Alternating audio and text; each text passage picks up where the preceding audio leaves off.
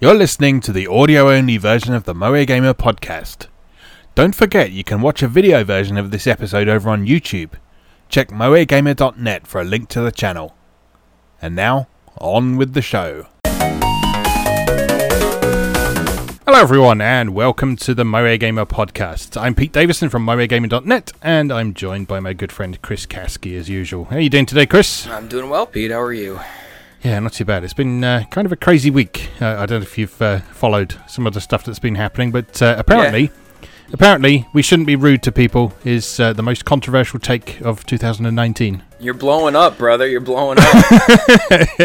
Actually, no, that's not true because it hasn't been a controversial take. I've had 2 negative comments on that article. One was from the writer of the piece that I was responding to, who claimed it put him at a loss. And 2 was from a 4-follower, no avatar account on Twitter, who I suspect is someone who's been stalking me for about 2 years and likes to bitch about me behind my back. Oh. So yeah, I told him to go fuck himself the other day, basically. So that's that. But yeah, there's been literally thousands of people agreeing me, which I won't lie is a lovely feeling.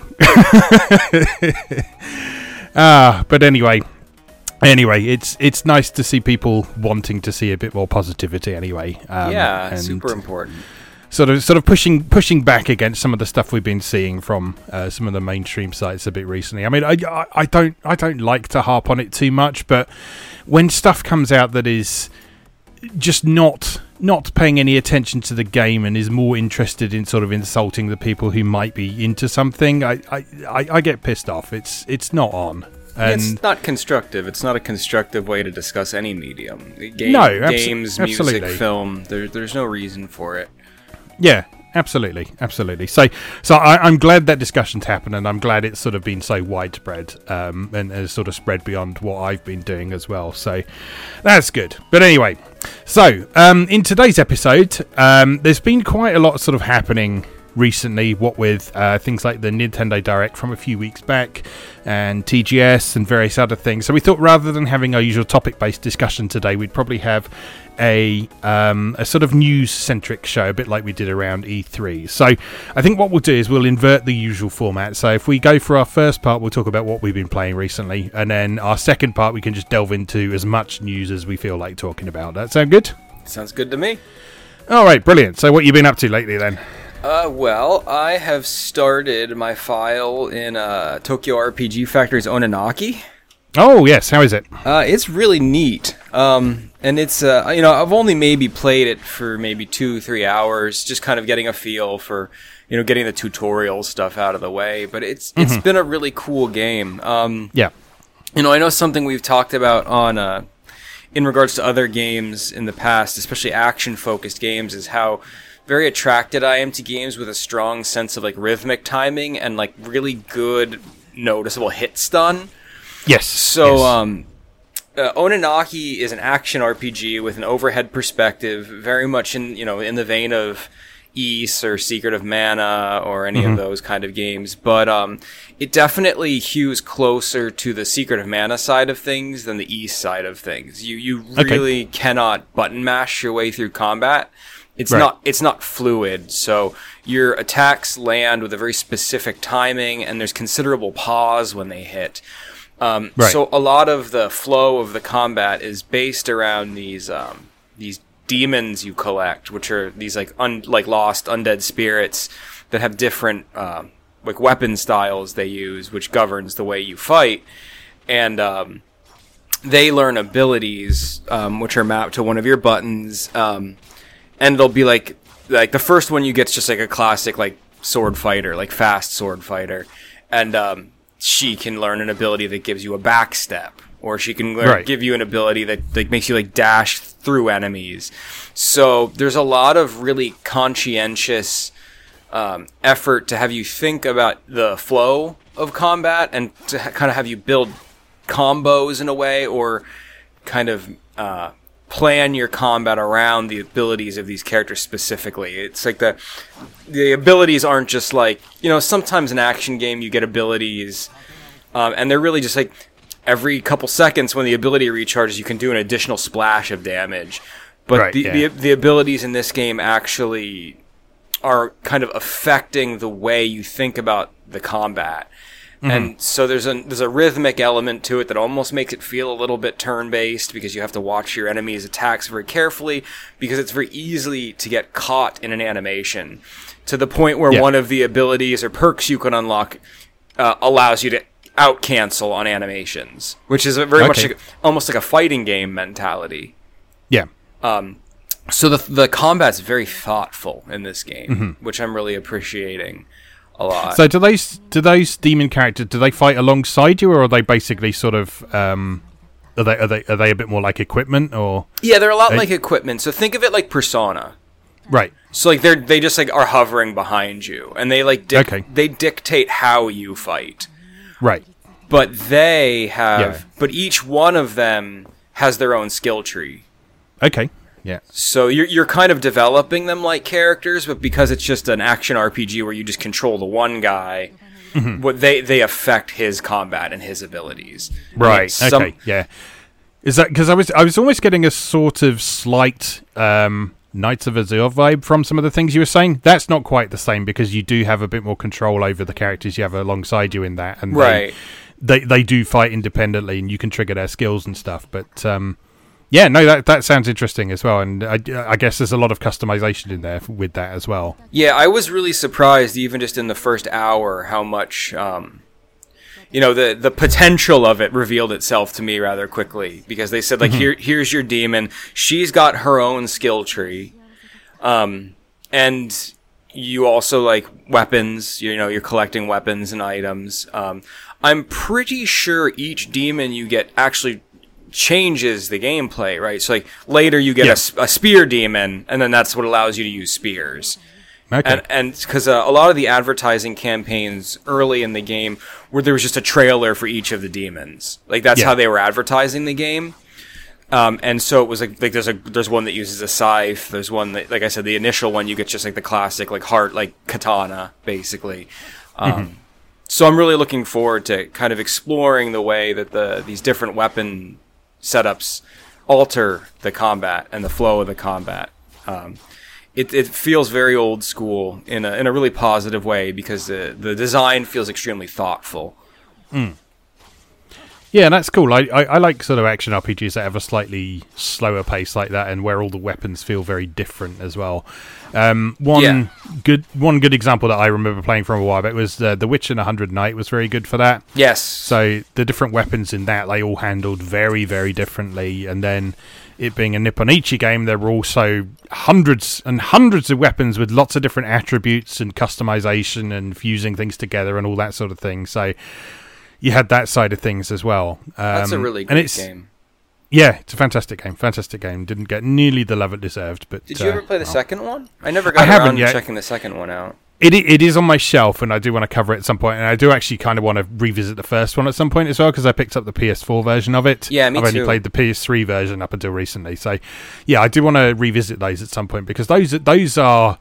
Yeah, the first one anyway, definitely, was a really, really good game, and really, really interesting narratively as well. I wrote an article sort of towards the beginning of Mario Gamer's life about how it's one of the few games that I've played where the narrative actually genuinely follows a classical tragedy structure. Yeah, we've talked about that many times. Yeah, and a lot of reviewers at the time that came out, they completely missed that fact, and they were just like, oh, the main character's obnoxious. 2 out of 5. Yeah, it's like you can clearly tell back in the day when Witch in the 100 Knight first came out, you could clearly tell which of the people reviewing it actually had some kind of classical education in like literature and theater, and who didn't. Like you could there were reviews out there that just screamed, "I've never read a book that wasn't written by George R.R. Martin," and then you could tell which ones actually were like written by people who understand the tragic narrative structure. It was really interesting. Yeah. No, I found that utterly fascinating that, they completely inverted the usual ending structure as well. Like, the bad ending was the one that took all the effort to get, and it was the one that gave you the most satisfying narrative payoff, and that sort of thing. Like, there was so much you had to do. Sorry, there's a helicopter going over. Sorry if you can hear that. Yeah, so yeah, fascinating stuff, and yeah, I do want to take a look at the second one at some point. So that will happen at some point. But as I think I've said on my Patreon blog before, I calculated all the games I definitely want to do in-depth features on. I've got enough stuff for at least 8 years of content on the website at this point. That's insane. I know. I've bought enough games for 8 years worth of gameplay in the past month. So. Yeah, so it will happen at some point. I just can't promise when. Yeah, fair enough. Well, that's one of the joys of having a blog that's not centrated around what's new, right? Yes, absolutely. Absolutely. Cool. So we got slightly off topic there, but is there anything else you've been exploring recently? Yeah, I finally got my hands on The Messenger. Oh, yeah. Which is just a ton of fun. Yeah. So, I mean, obviously The Messenger's been out for a while, but I had pre-ordered in for the Special Reserve Games physical pressing of it. Which came in a beautiful box that had, sometimes there's that really, I don't know how to describe it. It's just that, premium cardboard where it has almost that, rubberized, textured feel on it. Yes, a bit like the ones that NIS America do, maybe?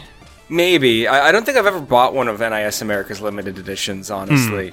But it was just beautiful, and it came with a nice. I guess if you pre-ordered it, you got this special edition at no extra cost, and it comes with a little hardcover print of the instruction manual. So there's a nice instruction manual with some cool art in the case. And in the special, the you pre-ordered it, good job edition comes with a hardcover of that same instruction manual, packed in a premium box. So it was a beautiful presentation. Oh, that's cool.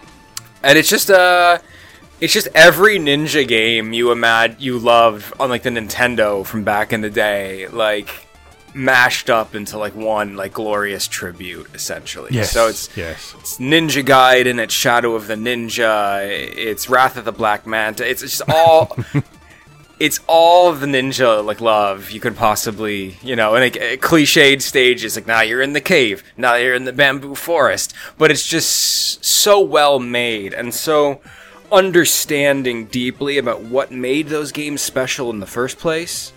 Yeah.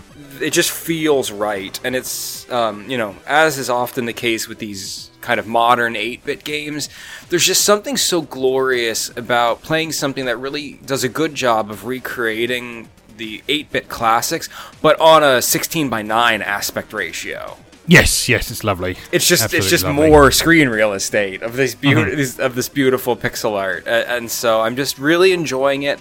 The big mechanical wrinkle in it that's kind of new is you do this thing called cloud stepping. So, right. In Ninja Gaiden, there would be the lanterns or whatever that you would hit, and those would drop power ups or ammo for your special moves or whatever. So those exist too in Messenger. But if you hit jump and attack at the same time when you attack them, you do a second jump off of them. Right. So essentially there's a double jump, but you need something. It's a realistic double jump because you actually need a physical object to jump off of. Right. To do it. So then the game also has a skill tree, a really RPG-light skill tree that you unlock with the currency you find. And one of the earliest things you can unlock for that is the ability to do that cloud step off of enemy projectiles. Oh, cool. So then that throws a whole new wrinkle into it because there's secrets hidden in the stages and stuff, but you really need to maximize your ability to notice that there's a turret enemy over there, and then you notice that right above it in a place that you could never reach with your regular jump is a destructible wall that's likely going to lead to a secret, so you have to remember not to kill that enemy and just let him pump out his cannon fire so you can cloud step off of those projectiles to reach that secret. So it's one of those games almost like the old Donkey Kong Country, you can play through the stages, but there's so many secrets to keep an eye out for that just playing through it doesn't really mean you've seen everything the game has to see. Yeah. I'm also not 100% sure, but I think it's one of those games that you essentially have to play through twice. Right. I have been kind of not reading a ton of news or reviews of it because I just knew I would like it in the first place, but I bought the soundtrack, and the soundtrack comes in two parts. a present and a future. Yeah, I was just going to mention that actually. I have a vague memory of reading something about this, about it sort of shifting between graphical styles. Is that the one I'm thinking of, or am I mixing it up with someone else? Yeah, I don't know about that, but I do know that every single stage has a future version soundtrack on the soundtrack. So I think you have to go back through the stages later, and in like a ruined future kind of thing. Yes, this was the one I was thinking of. It's when you go to the future stage, it becomes a 16-bit game. Oh, does it really? Yeah. Oh shit. Yeah. Oh, yeah, I didn't even know that. Yeah, that was it. Well, sorry if that's a spoiler, but yeah, that was sort of the big wrinkle that everyone reported on when it was first announced. It was like, yeah, you can play through all this in 8-bit, and then it goes 16-bit, and the 16-bit stages look beautiful. Oh, I thought this game was incredible enough. Yeah, so look forward to that. It's a real good time, and I'm really impressed by the size and scale of the stages. Mm-hmm. It's another thing that like these modern 16-bit games can do. It's just more. They can do more. So the stages are just long and big and full of challenges, and mechanically, it's always throwing new things at you. So, unlike the old 8-bit games where it's just kind of like your ability set is telegraphed to you right from the beginning. But like I said, there's a skill tree, but also just other abilities. So like I'm on like the 4th or 5th level maybe, and then they just threw like a flying squirrel style glider suit at me that I can use to like catch updrafts with and stuff. Yeah. And so that totally changes everything, because as soon as I got that, I started remembering gaps that were too big for me to cross with clear secrets on the other side, that if I could have only glided for a little bit after the jump, I would have had. So now, I want to go back and replay the early stages with that glider suit. So it's kind of cool that it's throwing that stuff at me. It's all these modern ways of kind of extending the gameplay, and I'm really appreciating it. Yeah. Oh, very cool. Yeah, that sounds great. I've sort of seen a few of my friends on social media and so on have obviously picked this up recently. I think they may have got the Special Reserve Games version as well, because they've sort of just started playing it, and I've seen a few screenshots, and it looks absolutely lovely. So I have to give that a go at some point. Yeah, it's very much worth it. Cool. All right, so some good stuff there. Is that everything you've been playing lately? Yeah, I think so. I mean, I did start up Demon X Machina as well, but haven't had nearly as much time to dive into it, so I wouldn't be comfortable talking about it with much detail.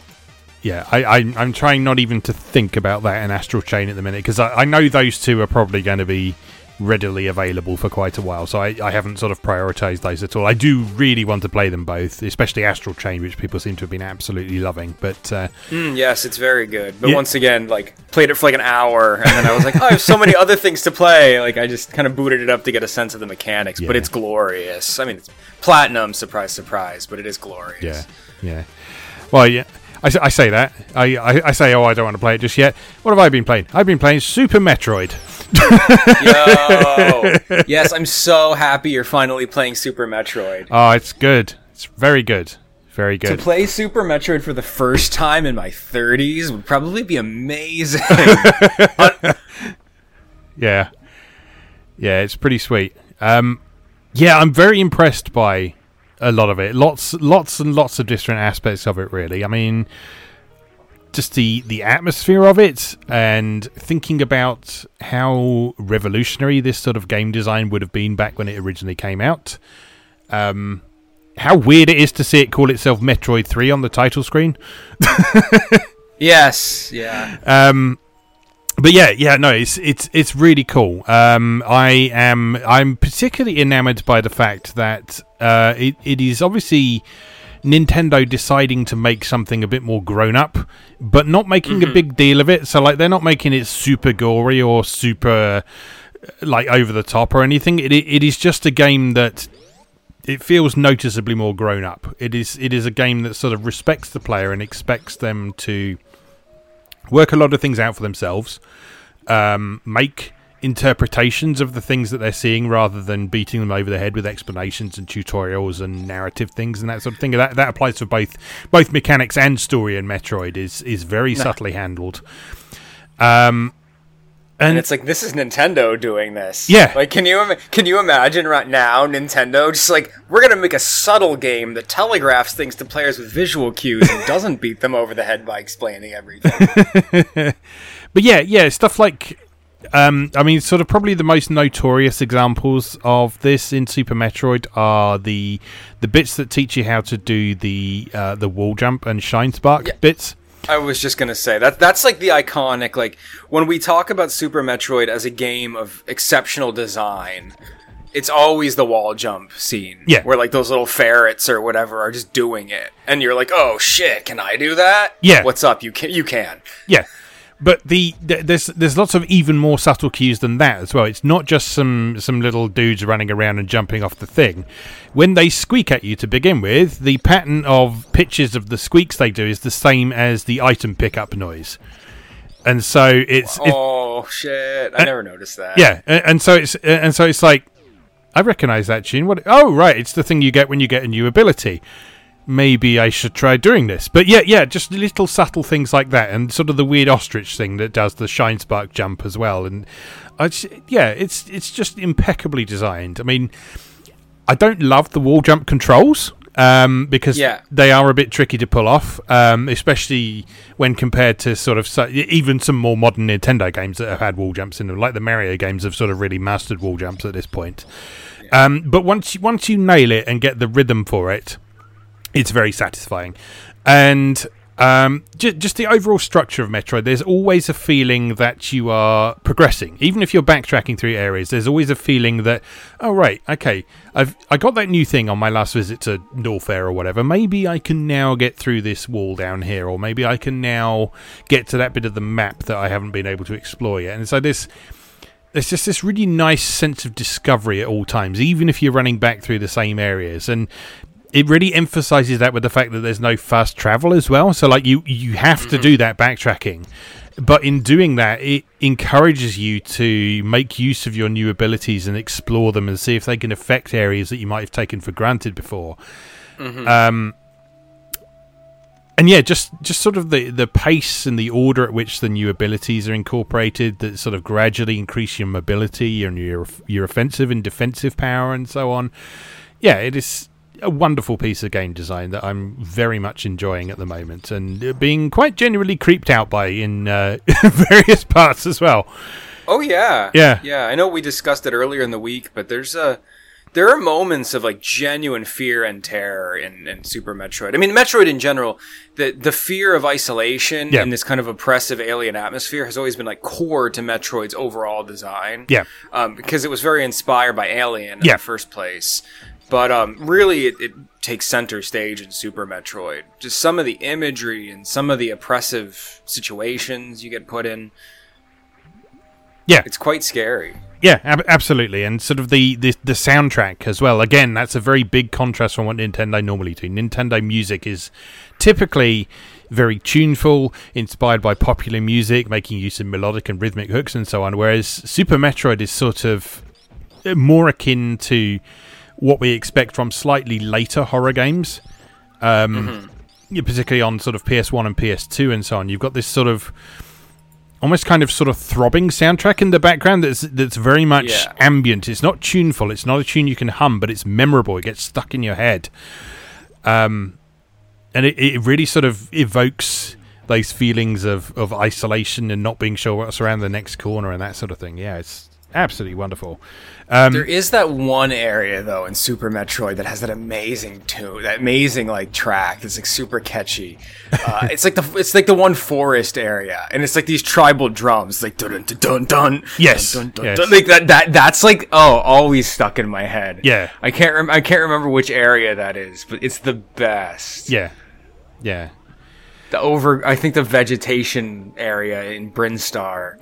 Yes, I think I know the one you mean. Yeah, it is. Yeah, that's the one. Yeah, it's got a very very sort of distinctive feel to that soundtrack as well. It actually reminds me quite a bit of the sort of Amiga soundtracks in some places, just with the sort of instrumentation and the sounds that are used. which is, I mean, that's not really relevant to anything, but it sort of evokes a certain kind of nostalgia for me in that way as well, which is very nice. But yeah, you're right. Sort of playing this game for the first time at the age of 38 is quite the ride. And like knowing what you know about game design, yeah, right? It's such a. So this was Kenji Yamamoto did the soundtrack, who has also been involved in a lot of the Rhythm Heaven games. Oh, okay, yeah. Which should surprise no one, and other Metroid games. So he did Samus Returns. Breath of the Wild. He worked on Breath of the Wild. Oh, okay, cool. Sound support as a supervisor. Not too much actual composition credits after the 90s, though. Yeah. He contributed to Metroid Prime. Yeah, it's just all like Metroid. Yeah. He's the Metroid guy. Zero Mission, Prime 2, even the pinball game. Oh, God. I've forgotten that existed. Metroid Prime 3, Excite Truck and Excite Bikes. Oh, right. Excite Truck and Excite Bots, the spin-off. Yeah. So, yeah, interestingly enough, not a huge catalog of stuff he's worked on outside of like Metroid that's super recognizable. Yeah, but he just seems to be like the Metroid guy. Well, that's cool. He does an amazing job. So, yeah. So yeah, I've been enjoying that a whole bunch. I will have more to say when I've finished it, probably. So I will do an article on that when I've beaten it. No idea how far through I am at the minute. Or how long it takes or anything. I'm definitely not going to get a good ending or anything like that, but it's my first time, so can't be some slack. Never get good endings. On games when the ending is predicated on speed, I'm almost offended by it, because like my entire methodology for games is to savor them. Oh yeah, absolutely. So like I hate how many like love Way Forward as much as I do. I hate how many like speedrun related trophies there are on the Shantae games, because like I'm never gonna platinum them because of it. Yeah, no, I'm the same way. Like, even if I've played a game before, I tend to explore it very methodically, and sort of in Metroid, I'm like bombing all the walls and using super bombs to see if anything sort of blows up or if there's anything hidden in the ceiling. And so it hides some stuff in some really fucking devious places, that game. Yeah, well, it's the best. It's the best of the best when it comes to this genre. Yeah. Right? This is Metroid. Super Metroid is like the instruction manual for this genre. Yeah. Like, of course, we had games in the 8-bit era, but like when we really talk about open-ended 2D platformers, Super Metroid established what is best. Yeah, and it's very interesting to sort of contrast it with Symphony of the Night as well, which I did play back when it was current. And sort of those two sort of being regarded as sort of the ones that established and codified this whole style of gameplay. Yeah, it's very interesting to sort of compare and contrast, because they are quite different experiences. Yes, tremendously. And I think part of that difference for me is that Metroid, and this is very much classic Nintendo, right? So Super Metroid is just such a purely distilled gameplay experience. Yes. Right, we were just discussing those intuitive tutorial moments with the different abilities. Like, there's not even spoken word in Metroid, except for those couple like sound bits. Yes, yeah, right, like the last Metroid has been destroyed, or whatever. but there's no dialogue boxes. Yeah, there's nothing. Whereas the wrinkle of the wrinkle of Symphony of the Night was, of course, introducing obtuse, complicated RPG elements to that formula. So like you have one game that's entire design and innovation was to obfuscate gameplay with other mechanics, whereas Metroid tried to be such a pure distillation of the experience of isolated exploration through mechanics alone. Yeah. Which is classic Nintendo, really. Like that's what they do, right? They make toys. Yeah. They make intuitive experiences. Yeah, absolutely. I mean, sort of while playing Super Metroid, I've sort of been thinking, right, I'm exploring this place. I mean, I know I have a grand goal, but like my only real sort of motivation to explore at the moment in sort of vaguely narrative terms is because it's there, which is yes, sort of a very key part of Super Metroid. Whereas in Symphony of the Night, there's always a sort of feeling that you need to go to this place for a particular reason. Like there's been a cutscene or a bit of dialogue that should sort of pushes you in a particular direction. I mean, it's still reasonably subtle in Symphony of the Night. There is still a lot of open-ended exploration in that, but yeah, Metroid kind of pares that back completely, so that the whole experience is just you sort of thinking, okay, so I've got a map. There's some holes in it. I should go and try and fill those holes, and that is your entire motivation for in Super Metroid, which is great. I love it. Mm-hmm. And that's interesting because, we're talking about that in terms of Super Metroid, which came out in the 90s. Yeah. And that entire philosophy of design has followed Nintendo to the modern day. Yeah. Like, if you read interviews from a couple years ago about the core design philosophy behind Breath of the Wild, which is one of the most impeccably designed games in a very similar vein in the past decade. Yes.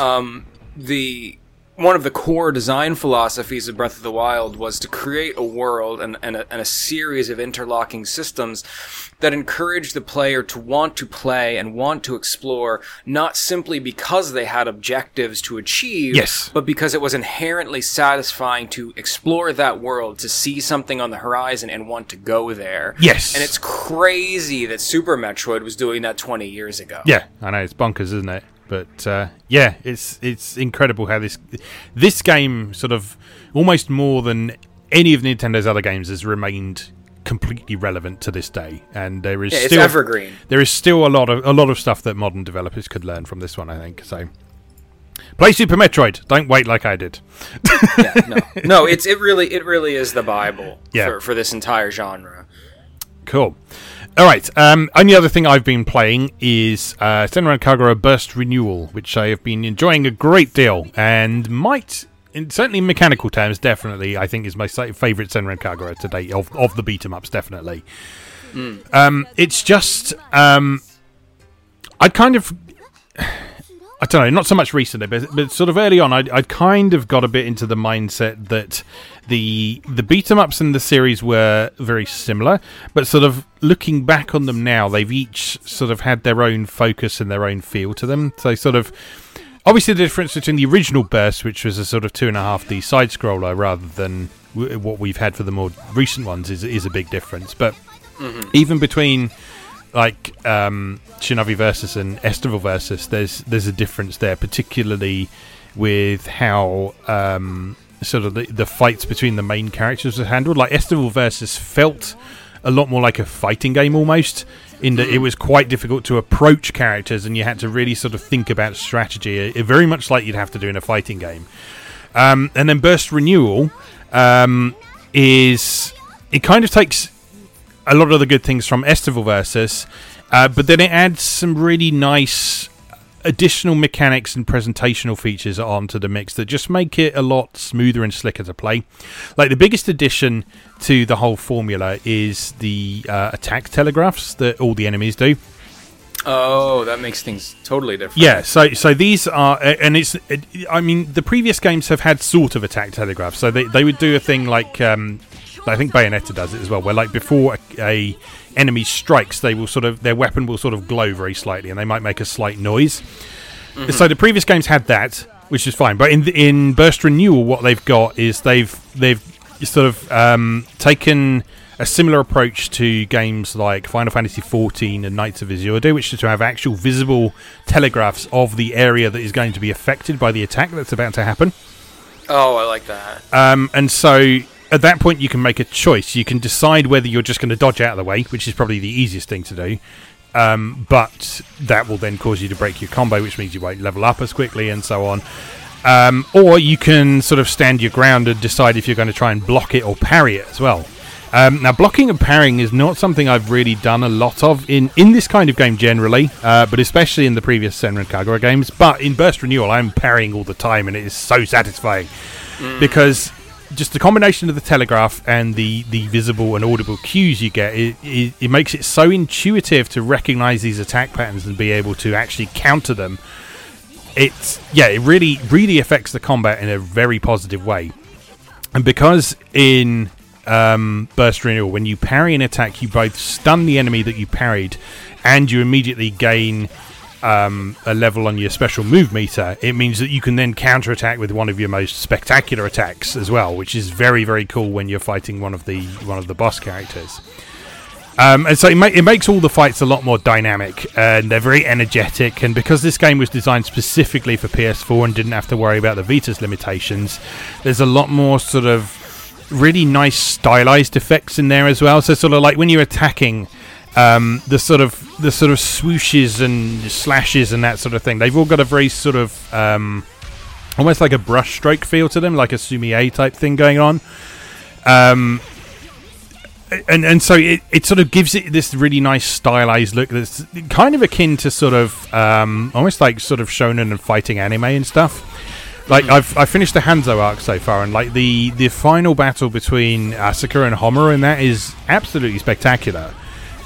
Just because it's like them both in their powered up forms, and so their weapons Homura's is glowing red and Asuka's is glowing green, and so like the whole screen is just this chaotic mess of coloured energy flying everywhere and clashing together. But because of the additional feedback you're getting on screen as well, you also feel completely in control of it as well. So it is a fight that is spectacular to watch, but it's not just one where you're mashing buttons and hoping for the best as well. So like you're still parrying, you're still doing your special moves and all that sort of thing. So yeah, it's really good, really good. I've been enjoying that a lot, and it's also very interesting to return to the beginning of this series story as well. Because sort of the later installments, I really like the feeling of the ensemble cast and them all being friends and that sort of thing. But it's easy to forget that sort of this first installment was incredibly dark. It was incredibly dark and tragic at times.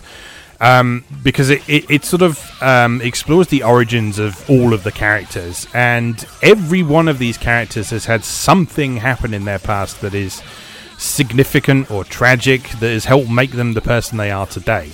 And those things are really interesting to explore. They do continue to get explored and referenced in the later games, particularly in the sort of character-specific side missions you get in the Versus games. But this first one, where you're sort of seeing the original context of why Yagyu is so obsessed with Hibari, and what Katsuragi's sort of relationship with her parents was, and so on. And the nice thing about this version over the 3DS version is all of this is supported with additional lore that you can collect throughout the levels as well. Oh, that's neat. A lot of the levels have these top secret files that you can find. And these are nothing more than a bit of text and so on. But they've obviously thought about this very carefully and how they can tie this together and tie it into the later installments as well. So I won't get too much into this now, but basically the Senran Kagura series is kind of split into two timelines. The two 3DS games are the first timeline, and the events at the end of Deep Crimson sort of reset everything, basically. I won't spoil how and everything, but the end of Deep Crimson sort of reset everything. And what Burst Renewal is taking what happened in the original 3DS game and putting it into this second timeline. So the characters from Gessen and the second Hebijo crew and so on, they are only relevant in this second timeline. And so what Burst Renewal does through these top secret files and so on is it provides some of the links between the existing characters and the slightly newer characters and so on. So like there's some really interesting connections between Katsuragi and the Gessen girls, for example. So like a significant part of the Gessen's backstory is that the guy Kurakage, who is Yumi's grandfather and was sort of training all of the girls there, he was a renegade shinobi who had people sent after him to assassinate him, because renegade shinobi are bad and like they're sort of worse than evil shinobi. Renegade shinobi just need to be destroyed at all costs. And it turns out that the people who were sent to assassinate him were Katsuragi's parents, who saw all of the Gessen girls sort of surrounding him and adoring him and so on, and thought, well, we can't do that. We can't kill this guy. And so they then went and became renegade shinobi themselves, and as part of trying to help them out, they gave their power gauntlets to Yozakura from Gessen, which is why Katsuragi only has power boots and not power gauntlets as well. And so, that's neat. And so it's all ties in together really nicely, and they've done a great job on that. Even if it is retrofitting it completely, but it works really well. They've obviously thought about trying to make it internally consistent, and they've done a really good job with that. And they've also done a very good job on reimagining the final battle sequences. So the final battle of the 3DS original, in the Hanzo arc, you are fighting Orochi, or an incarnation of Orochi, who is sort of summoned by the events of the rest of the game and so on. You have this giant boss to fight. On the 3DS, it was okay, but it was the sort of encounter that kind of the 3DS wasn't really up to, because it wanted to be sort of like a really spectacular confrontation against this giant monster and so on, but this sort of the scale of things that it's possible to do on the small screen of the 3DS just didn't really make it work as well as it perhaps could do. In this new version, they've done an amazing job with that final battle. It's like a proper sort of huge boss that you're fighting with different phases and all sorts. So they've done a great job with that. I haven't played the Hebijo arc yet. In the 3DS original, there was a really interesting sequence at the end of their story where they were sort of absorbed into Orochi, and you were sort of fighting your way out from the inside of him and so on. So I'm really interested to see how they handle that in this version. But yeah, based on how the Hanzo arc ended, I'm looking forward to that a great deal, definitely. So yeah, I'm really interested to see. I'm hoping really, like, if 7 is a thing that ever happens at this point, I'm really hoping for, like, you know, more monstrous enemies and stuff, because like that all happens, right? That gets unlocked, right? So like, I like Senran Kagura a lot. I really enjoyed. I spent like 60 hours in Estival Versus, beat like full story mode for all 4 crews, beat all the side character stories. But when Burst Renewal and Estival Versus came out, I was like, I just don't really feel like I need more of this. Yeah. So I just never played them, but like, one of the things I think that could make me more interested would be like really refreshed enemy design. Yes. So like if there were monsters in 7 and stuff besides just like more cute ninja girls to fight, like I think I'd be more into the idea. Does that make sense? Yeah, no, and I think that's exactly what they're going for as well, because I won't spoil the specific details of the ending of Peach Beach Splash, but the main sort of narrative context of Peach Beach Splash is to set up what is clearly going to be the finale in 7. So 7 is very obviously going to be the last game in the mainline narrative of the series. There might be some more sort of cute stuff that they do with the characters like Pinball and so on, but 7 is definitely going to be the do or die moment for everyone. So throughout Estival Versus, they kind of built up this sort of world-eating Yoma called Shin. And like a lot of what they were doing in Estival Versus was sort of preparing themselves for conflict with Shin, but you never actually take him on. And likewise in Peach Beach Splash, there's a lot of sort of mention of him being terrible and so on and that sort of thing. But when you finish Peach Beach Splash, there is a short, about sort of 30-second teaser that you can probably find on YouTube if you're curious, that shows sort of a real, genuine apocalyptic things going on. And sort of the ending is sort of teasing Homura and Asuka sort of having their usual rivalry, and they are sort of suggesting that one of them is going to die the next time they have a fight. Which would be an entirely... I mean, it will make a lot of people really angry regardless of whoever dies, but it would be an entirely appropriate way for that story to finish. So yeah, I'm very interested. It's going to be the classic. It's going to be the anime classic. Like, the demon's going to infest one of them. Yeah. And then, like, the other's gonna have to, like, put them down, like, tearfully. Yeah. Like, that's where it's going. Yeah. It's either that or they're both going to die. Oh, yeah. Yeah, which is entirely... They're both going to die in each other's arms, saving the rest of them or something like that. I don't know. As long as Hikage makes it, I'll be alright. Yeah. Yes. So anyway, yeah. I mean, my mind is a whirl with possibilities for this series now. I'm sort of excited about it all over again after the games I've been playing lately. So I really hope that sort of the various difficulties they run into with development of 7, with Sony doing stuff, don't affect how it turns out, because Just make it on the Switch. Yeah, everyone knows. To buy it on the Switch. That's the simple answer. But I mean, also replaying these games, the one thing that's kind of struck me as I go through is like the fan service element that people bitch about all the time is such a minor part of the experience. It is there, obviously, but it is not even anywhere near as bad as people like to make out.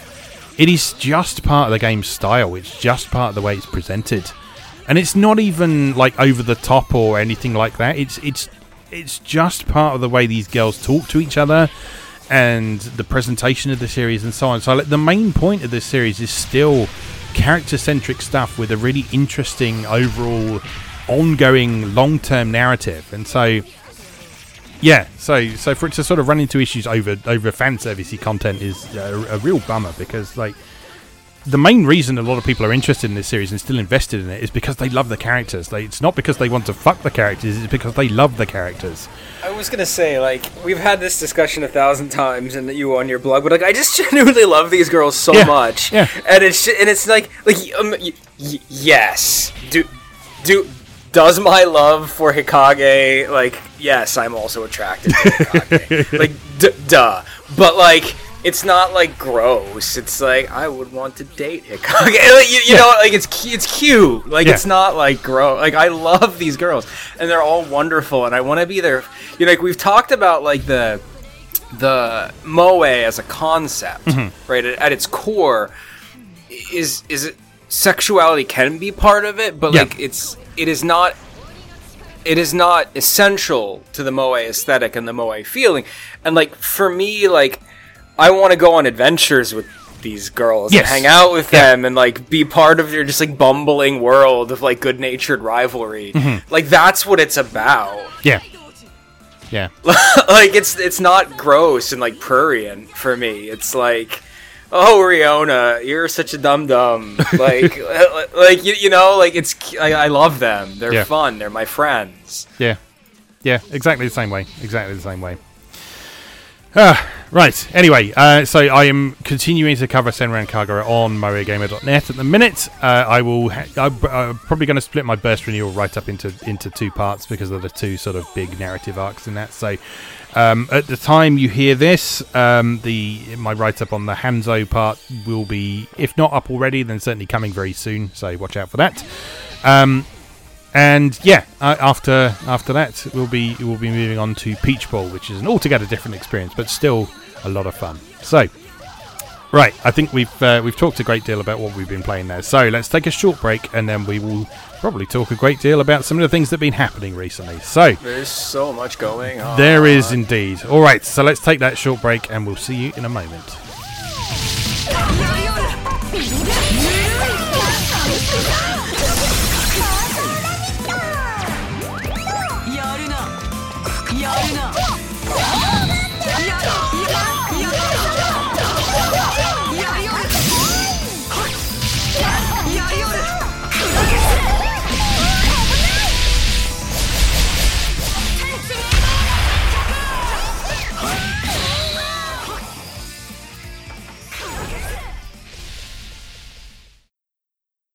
Welcome back. So, as I said earlier, today we're just going to focus on various different happenings from Nintendo Direct, TGS, and various other things that have just been going on lately, because there's been a lot of things going on that are sort of a good prompt for discussions and things that we've just found interesting or noteworthy or that sort of thing. So, we're not going to do these in any particular order. I don't think. It will probably work out roughly chronologically from when they were announced, but yeah, they will probably deviate in all sorts of interesting directions. So yeah, let's begin. Yes. So the first thing I have on my list is that SNK announced that they are doing an arcade stick mini console type thing. So this was first announced sort of in early September, and then a little bit more recently they have confirmed what is actually going to be on it. If I can just find where I actually posted that, it's all fighting games. So this is a fight stick that is loaded with fighting games, basically. The shape of the unit itself is based on the Neo Geo CD controller, but it's an arcade stick, so it's much larger. So there are 20 games on it, which are all fighting games. That includes King of Fighters 95, 97, 98, 99, 2000, 2002, Fatal Fury Special, Fatal Fury 3, Garou Mark of the Wolves, Samurai Showdown 2, Samurai Showdown 3, 4, 5, Art of Fighting, World Heroes 2, World Heroes 2 Jet, World Heroes Perfect, Ninja Master 'S, and The Last Blade 2, and Kizuna Encounter Tag Battle. So, a couple things on this lineup. I don't understand why all three World Heroes. Like, you literally just need World Heroes Perfect. So this is weird. But this thing is worth owning solely for Ninja Masters and Kizuna Encounter. Mm-hmm. Kizuna Encounter is unbelievable.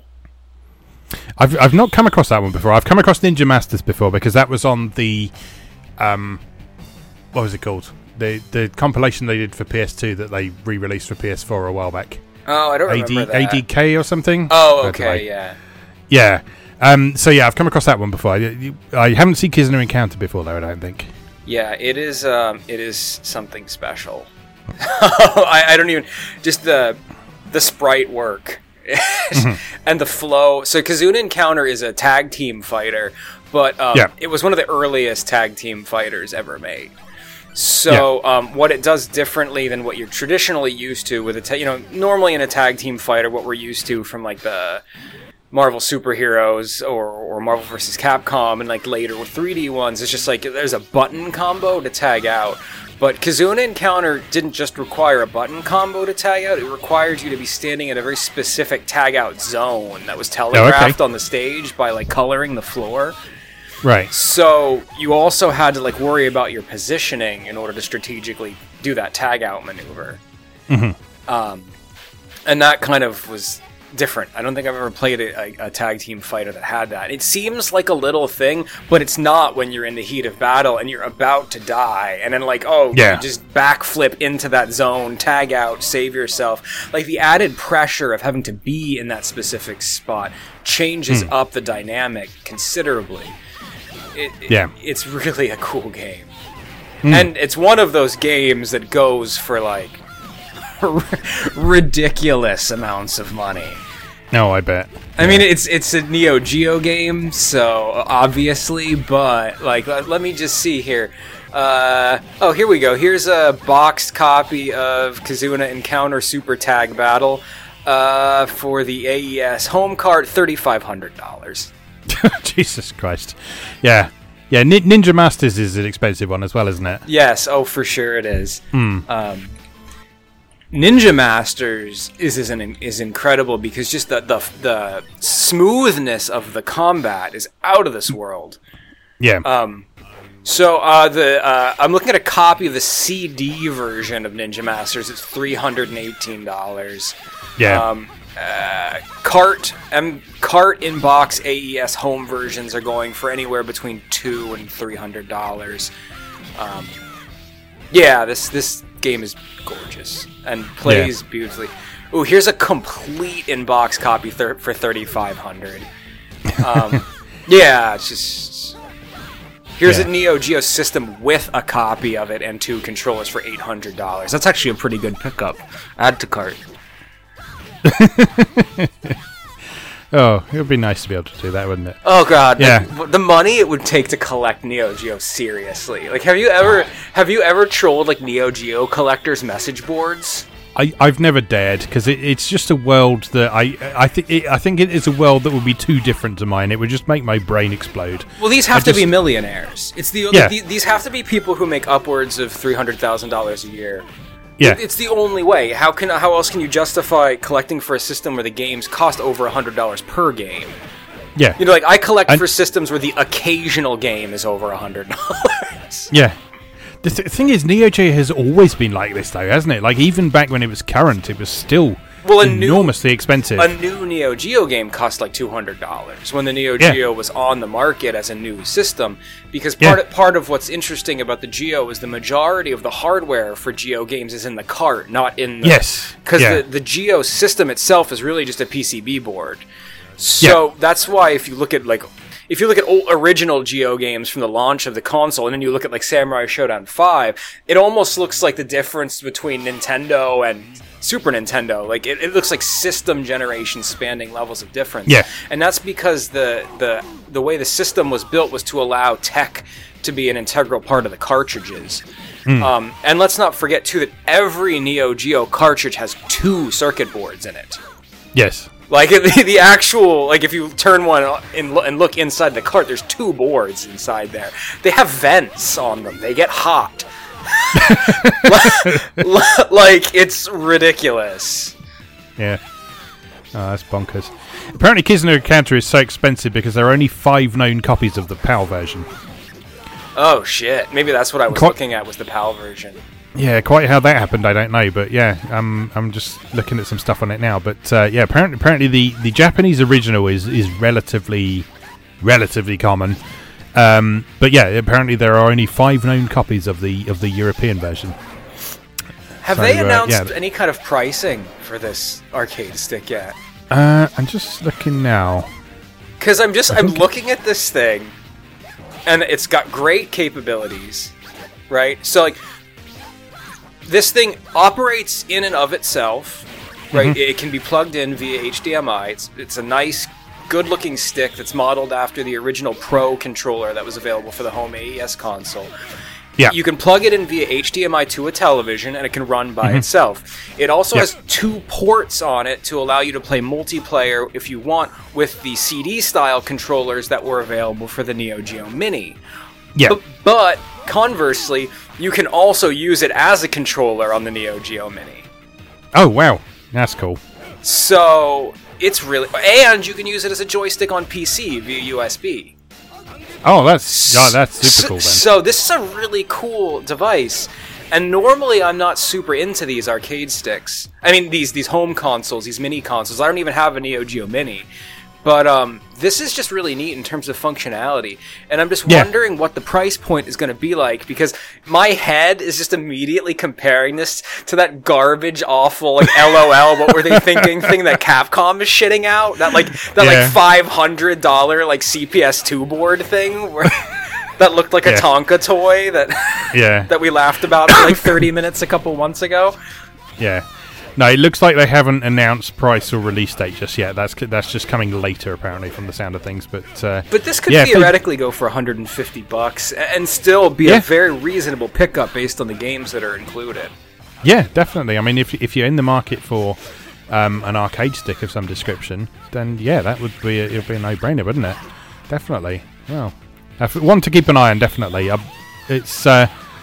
I mean, it would have been nice to see some stuff that wasn't fighting games on there, as a few people have raised, but I mean... That's what the Neo Geo Mini's for, though. That thing's robust. I can't believe the lineup on those things. Mm-hmm. Yeah. So, nice to see Neo Geo making such a comeback over the last few years, really, because it was always sort of like the unattainable... amazing thing that you only read about in magazines back when it was current, and sort of to have these games readily accessible in so many places these days is really nice. So yeah, good on them for sort of bringing it to people in lots and lots of different ways. I just can't wait for more people to play Kizuna Encounter, because when I go on social media and rave about how much I love Rosa, now people will know who I'm talking about. Yeah. Well, good stuff. All right, let's continue on then. The next thing I've got on my list then is that Onion Games, who made, what do they make? Million Onion Hotel, Dandy Dungeon, and that lot. They are bringing a game from their past called Moon to Nintendo Switch. I don't know a ton about this game. I've just been reading about it today, and it sounds very interesting. It describes itself as an anti-RPG. Do you know much about this? Yeah, so Moon is anti-RPG is really the best way to describe it, and it's one of those games that like people like who are kind of into alternative game design, people like Toby Fox of Undertale, like cite Moon as like an incredible inspiration. Yeah, and it essentially is just looking to take RPG mechanics that you're very familiar with, like this top-down kind of view and emphasis on exploration, but it removes a lot of kind of the busy work of RPGs. It distills and takes all the stats out and really just makes it about being like present in the world.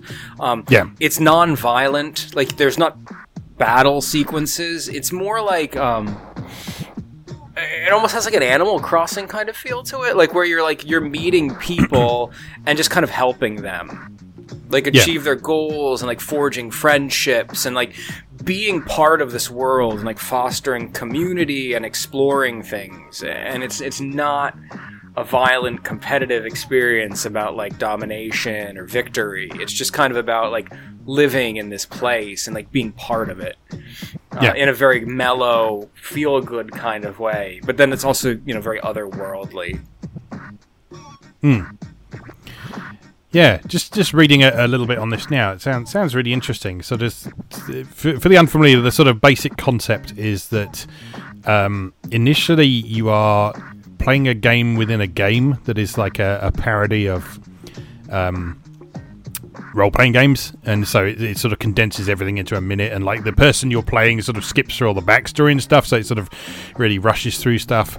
And then what subsequently happens is that he gets sucked into this world, and then that's where sort of the main game starts. But yeah, it sounds really interesting. It's got a sort of like a day of the week system, and regular schedules throughout the week, and relationship systems and ways of customizing the music, and also it sounds fascinating. It's never been released outside of Japan, and fan translations over the years have sort of all been aborted for various reasons from the sound of things. But this version on Switch is definitely coming west. We don't know exactly when yet.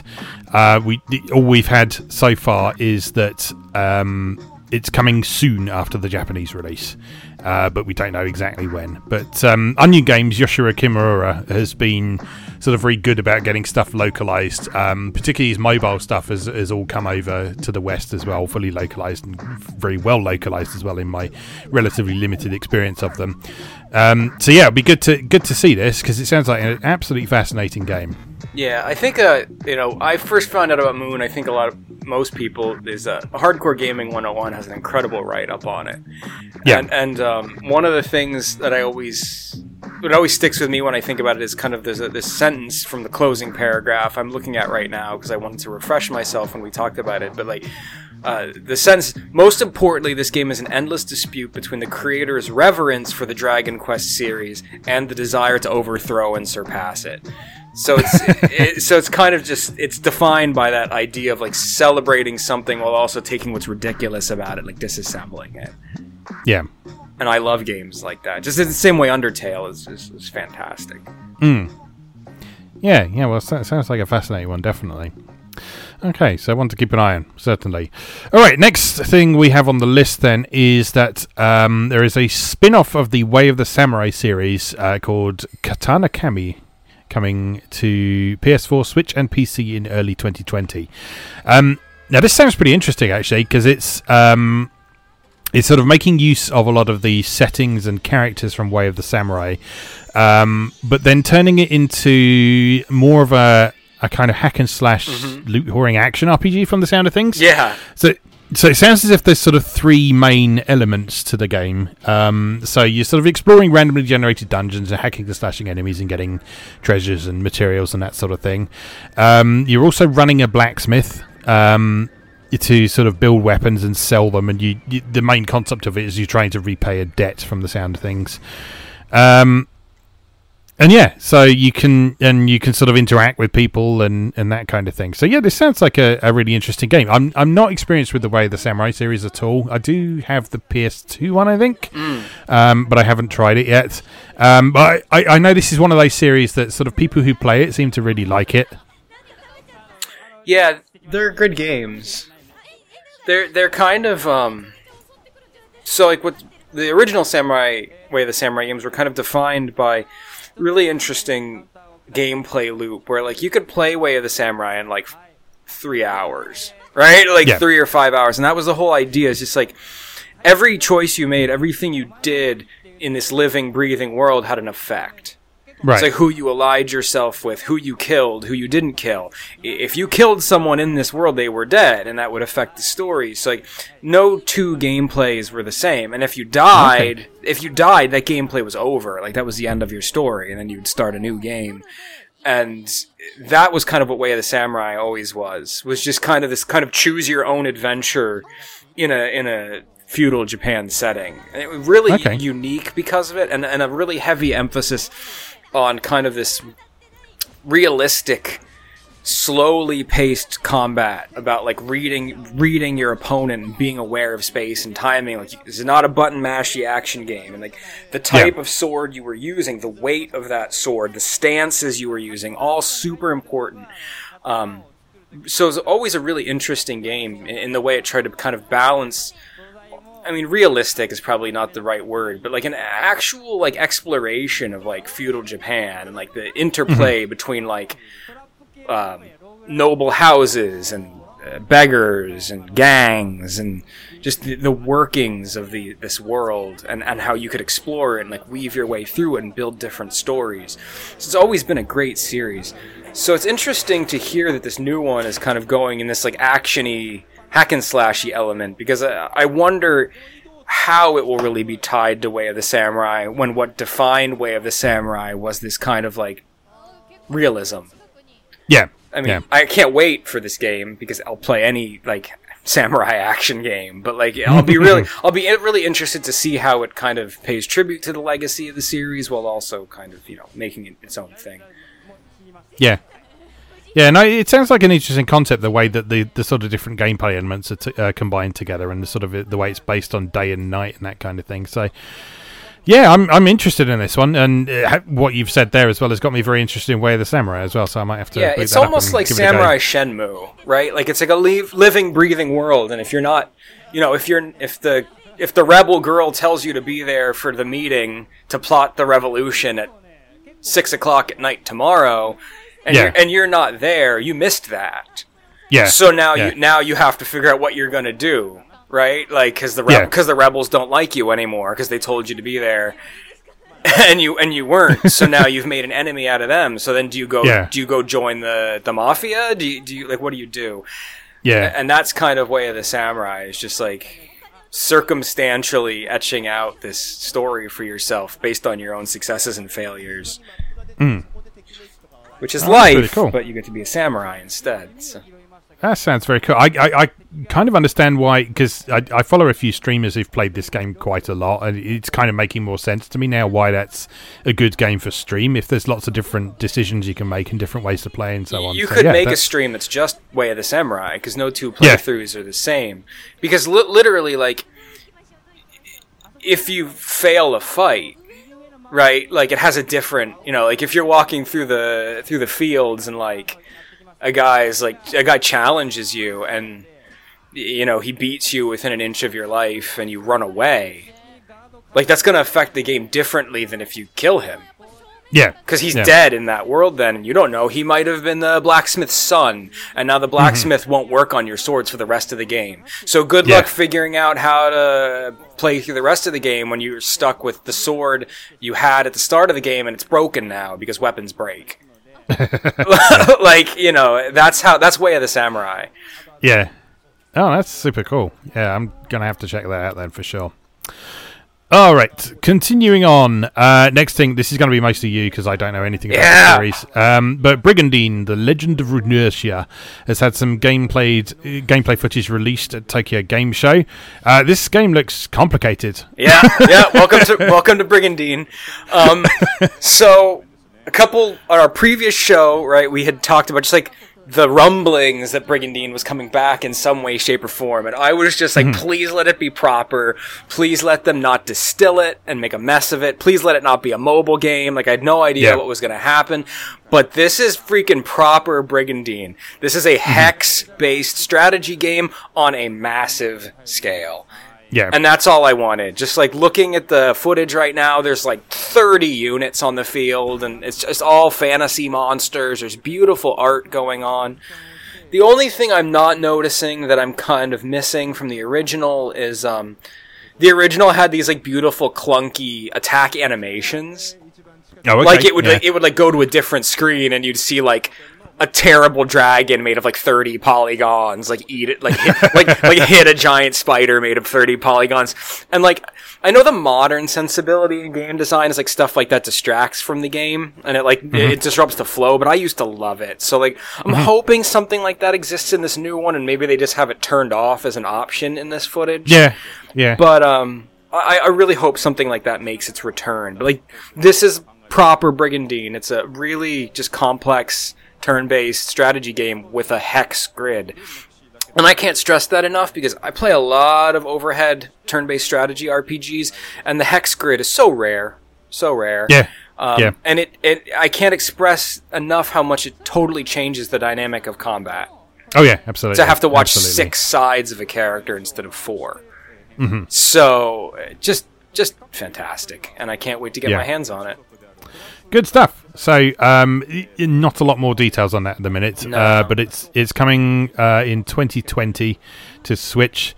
Don't think there's any news of a localization as yet, but I mean, with the way things are now, this day and age. I'd be surprised if we don't see that. So that's cool.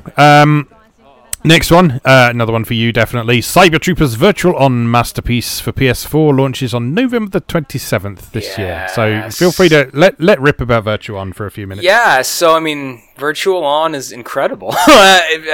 Virtual On is kind of the essential twin stick versus game. It didn't create the genre, but it certainly perfected it.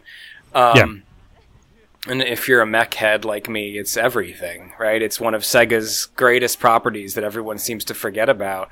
Here we've got this really lovely collection coming out on the PS4 that's going to include the original 1995 Virtual On, Oratorio Tangram, which is the DC version, and Virtual On Force from 2001, all on one collection, and it's also going to be compatible with the twin stick controller that Tanita's releasing, of course.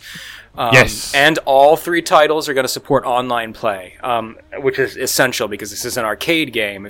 Virtual On is one of those beautiful arcade cabinets where it's like the two big seats either facing each other or next to each other, and you're playing one-on-one with the twin sticks, and it's just such an experiential game. So, and it's also one of those games that's always translated poorly to controllers until the days of twin stick on controllers. Yes. So it's going to be great to finally have these on a modern console with twin stick. Yeah. Yeah, definitely. So yeah, I don't know too much about whether or not this is going to get localized or any of that jazz, but it is wonderful that Virtual On is going to be accessible to modern audiences in some way, shape, or form. Yeah, definitely. And I mean, even if it doesn't get localized, I mean, it's an easy matter to set up a Japanese PlayStation account these days. So absolutely. There's no sort of region locking on systems or anything like that. So yeah, if you do want to play it and it doesn't happen to come west, then there are ways to play it. I'm just watching the footage of this now from TGS. The guy playing it with the twin sticks, he looks like he's having such a good time. It's the most. It's so much fun, dude. Look at his hands go. Look at his trigger. Look at his trigger fingers go. Well, I'm just looking at his face. He's just got this broad grin on his face while he's playing all the time. It's just so nice to see. It's because he loves Virtual On, and you're a fool if you don't. Like, it's so much. It's so much fun to just hop in a giant anime mech with a unique control scheme and bash on your friends. But like, I can't stress enough that like it's not less fun without special twin sticks. Like, it's still a great game mechanically and from a design perspective. So like, don't feel like you can't play it just because you don't want to invest like $300 in this Tanita stick. Yeah. Yeah, definitely. All right. So continuing on, the next thing we have is that Piki and Tamsoft have announced an action game called Hino Maruko for PS4 and Switch. It's really just a teaser at the minute. But certainly looking pretty cool. It's about a girl who fights mechs, which is a fine combination of things. So not a ton to say about this at the minute, but the little footage that there is there so far looks super stylish. I just posted it because we love Tamsoft, right? I was like, new Tamsoft game, got to at least give it a shout out. Yeah. But yeah, it looks like sort of like super slick, 60 frames a second action, lots of ridiculous special attacks. She's got a mechanical gauntlet, which is animated really nicely. Some sort of giant mech she's fighting against and sort of hacking chunks off them and that sort of thing. So yeah, this looks like it could be a lot of fun. But as I say, not a ton to actually say about it at the minute. I've not come across Piki before. Are you familiar with them? I have no idea who they are, honestly. I don't know if they're a game studio. Is it an artist? Is it... I don't know. I'm just trying to look them up now. Apparently, Piki is a bread made from blue cornmeal used in Hopi cuisine. I don't think that's what we're talking about here. No. They published Blade Strangers in Japan. So it must just be a publisher, Japanese publisher. Yeah, I guess so. They must be who's going to publish it. Yeah, that would make sense, wouldn't it? Because Tamsoft are more of a developer, aren't they? Yeah. Yeah, usually Tamsoft works with Marvelous, so I'm wondering what happened here. Yeah. Well, we'll see. Yeah. Okay, so not much more to say on that at the minute. Similarly, not a ton to say on this as well, but it's worth acknowledging. So Yuji Naka is working on an original action game at Square Enix, and he seems very happy about it. I'm happy about it. Yeah. So it was his birthday the other day on September the 17th, and he posted a very nice picture of himself standing outside Square Enix's offices with a big smile on his face saying, "Thank you for your birthday message. Today I'm 54 years old. How many games will I be able to make by the retirement age, including the original action game that I'm currently making at Square Enix? I'd like to work hard to develop a game that everyone around the world can enjoy." That's about it, really. Yeah, that's about it, really. We don't know what his game is, but Yuji Naka, I mean, most people listening probably know already, but Yuji Naka is basically the creator of Sonic the Hedgehog, so... it's like, first of all, there's a lot to unpack in that statement. First of all, Yuji Naka, if you're listening, you are never allowed to retire. Yes. You are never allowed to go away. You are everything that is good in game design. Mm-hmm. And I owe you my childhood, so don't ever retire. Yep. But second of all, no matter what he makes, it will be enjoyed the world over. So yes, so he's one of those creators when all you have to do is hear he's involved in something, and you just like you get the tingles. Yeah, and it's just. I don't know. There was just something about that tweet. There was just something so lovely and wholesome, enthusiastic about it. It was just really nice to see. It's like, even though we got no details about this game, I have confidence and faith in this project just because he's involved and he seems to be having a good time with it, and that's just so nice to see. With all the doom and gloom we have with sort of working in the industry these days, it's just nice to see someone who clearly loves what they do still being able to do what they love. Yeah. Oh, I'm just thinking about how cool Rodea the Sky Soldier was, even though nobody played it. Yeah, I still haven't played it, actually. I do have it, which is a start. I haven't played it yet. But yes. God, Phantasy Star, Knights, Burning Rangers, Phantasy Star Online. Yeah. Billy Hatcher, which also was amazing, but nobody played it. Yeah. Yeah, I'd really like to play Burning Rangers. That's one I've never played. Yeah. I don't know if you've been following Kimimi's blog recently. Oh, she been on it? Yeah. So people listening to this who haven't come across Kimimi online before, if you look for the blog Kimimi, the game-eating she-monster, she explores a lot of the same sort of games that we talk about here, lots of sort of Japanese obscurities and that sort of thing. And she's been on a bit of a Saturn kick recently. Oh. And one of the things she explored was Burning Rangers, and just reading what she had to say about it just really gave me a sort of desire to check that out and play, because my sole contact with Burning Rangers so far has been the level in Sonic and All-Stars Racing Transformed with the song. Kimimi is one of the internet's greatest treasures. Yeah. Like, she is so good, and the games she focuses on are just so interesting, and her enthusiasm for them is infectious. Yeah. She's just wonderful. I can't express enough how few blogs I read. I just don't have time. But I always like to see what she's up to. Yeah. Well, there's your shout out if you're listening, which you may not be. I don't know. Anyway, go read her stuff. Go read her stuff, regardless of whether or not she's listening. So, moving on. Bandai Namco have trademarked a bunch of stuff, some of which is very exciting indeed. In fact, a lot of which is very exciting indeed. Yeah. So they've filed a bunch of new trademarks that include 5 Encore titles. And so those include Genpei Tomaden Encore, Klonoa Encore, Mr. Driller Encore, Splatterhouse Encore, and Wagyan Land Encore. And there's also another trademark that looks like it might be related to some sort of Shonen Jump thing, which is Rise of New Champions. I think sort of the main interesting thing in this is the Encore games, and especially some of these franchises that have been dormant for a very long time, looking potential to come back. I mean, we don't know what form they're going to take yet. We don't know if they're going to be shitty mobile games or if they're going to be sort of full-on releases or anything like that. But Encore kind of suggests like a remake or a remaster. Yeah, which is what cool. I'm hoping for. Just like new games paying tribute. Yeah. Yeah, it'd be really nice to sort of have a more readily accessible way to play Klonoa, for example, because that's quite tough to get hold of these days in both of its incarnations, because it came out on, was it Wii as well? Yeah, so there was a full remake of the PS1 original on the Wii. Yeah, but I mean, even that's remake. gone up in even that's gone up in price quite a bit. Oh, I believe it. It's very good. So yeah. Well, I love Klonoa. Like love Klonoa. Like to the point where like I don't know if it's because of like a very specific time in my life or something, but like there's certain tracks from like Klonoa 2 that'll like get me teary. Like I love Klonoa so much. Yeah. Yeah, no, I can understand that. I mean, I didn't play it back in the day, but the last time we talked about this, because we have discussed this before, I think it was when we were talking about mascot platformers. Yes. I emulated it and gave it a go, and I was instantly smitten with it, definitely. And then I looked at the prices of it, and I was like, maybe I don't need to play this just yet. But again, when I win that million, I'll collect it alongside all my Neo Geo games. You let me know when that happens. Yeah.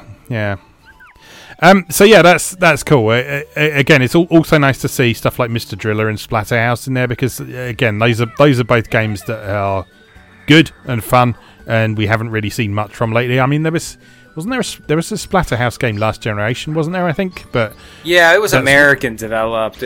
I never played it. It looked like a hell of a lot of fun, though. Like I don't know, how much it feels like, or like is anything Splatterhouse in spirit besides the fact that you're a dude in a mask killing monsters. But like, I read a lot of positive feedback from like fans that were like, listen, this might not feel like Splatterhouse, but as far as like just like mindless 3D action games go, it's a ton of fun. So like I do still want to play it, but I never got around to it. Yeah. Okay, continuing on, some slightly more substantial concrete news now, which is that Dragon Quest 1, 2, and 3 are all coming to Switch very, very soon. In fact, September the 27th. So these are ports of the mobile versions, I think, which I know some people get a bit sniffy about that sort of thing, but from what I understand, the mobile versions of these were pretty good, especially when compared to what Square Enix have done with Final Fantasy on mobile. So I haven't tried them myself, but they certainly look decent, and like they don't look like they've been knocked up in 5 minutes on Visual Studio like the Final Fantasy interfaces do. So yeah, these are all coming to Europe and North America as well as Japan on September the 27th. Dragon Quest will cost $4.99. Dragon Quest 2 will be $6.49, and Dragon Quest 3 will be $12.49. Because they sort of basically exponentially increase in size and complexity with each of those early installments. I know the first Dragon Quest is very short, for example, and then Dragon Quest 3 is pretty substantial from what I understand. There is also a physical release of this in Asia, which you can get through PlayAsia. I don't know if you can still get it through PlayAsia at the time of recording. I haven't looked, but they were certainly doing pre-orders for it the other day. Oh, I'm sure. And that includes all 3 of them, and there is an English language option as well. So if you would like Dragon Quest 1, 2, and 3 on your shelf, that is the way to go for it. Otherwise, they are eShop exclusives elsewhere in the world. So watch out for those. Yep, no, it's still available. As the time of recording, It's still up Yeah. up on PlayAsia to add to cart. Yeah. That's cool. That's cool. I would like to see some of the other Dragon Quests re-released as well. It'd be nice to see the DS ones brought to some other platforms as well. Yeah, I mean, everyone's been saying like there should just be a 4, 5, 6 just like this. Yes. Yeah, definitely. I mean the DS ones they wouldn't really have to do a ton to, because the DS ones didn't do a massive amount with the 2 screens. It was mostly you just had a really tall screen instead of a wide DS screen. ones are just expanded ports of the PlayStation versions. So Yes. all they really have to do is just forget about the DS ones and port the PlayStation versions. Yes. Yeah. Oh, there we go. Sorted. Yeah. Yeah, that would definitely be very nice because I mean, although we've talked about how much we like the DS, I would love to sort of be in a position where I can do a bit more with those Dragon Quest games. Like if I could make some videos like I'm doing with Final Fantasy at the moment, or just making it easy to take screenshots from it. Because do you know how hard it is to take a screenshot from the DS? It's hard enough that I never considered trying. If that makes sense. Oh, it's a nightmare. It's like you either have to do it with like specialized hardware, or get some sort of hideously expensive thing that allows you to extract save games from DS carts and then emulate it, or get really good with a camera. It's just giving me flashbacks to how my dad and my brother used to be when we were working on the old Atari magazine, Page 6, back when I was a kid. And we had to take screenshots by blacking out all the windows, putting an SLR camera on a tripod in front of the monitor, and just sort of taking a photo of the screen and hoping it would come out all right. It was insane. But yeah. Wait. So that's a pain. I'm just going to interrupt this for Please a moment to express that I'm on PlayAsia dicking around right now because I wanted to see if I wanted to see what was going on, and PlayAsia's already taking pre-orders for the PAL version of Deadly Premonition Origins on the Switch. So I just wanted to throw that out there.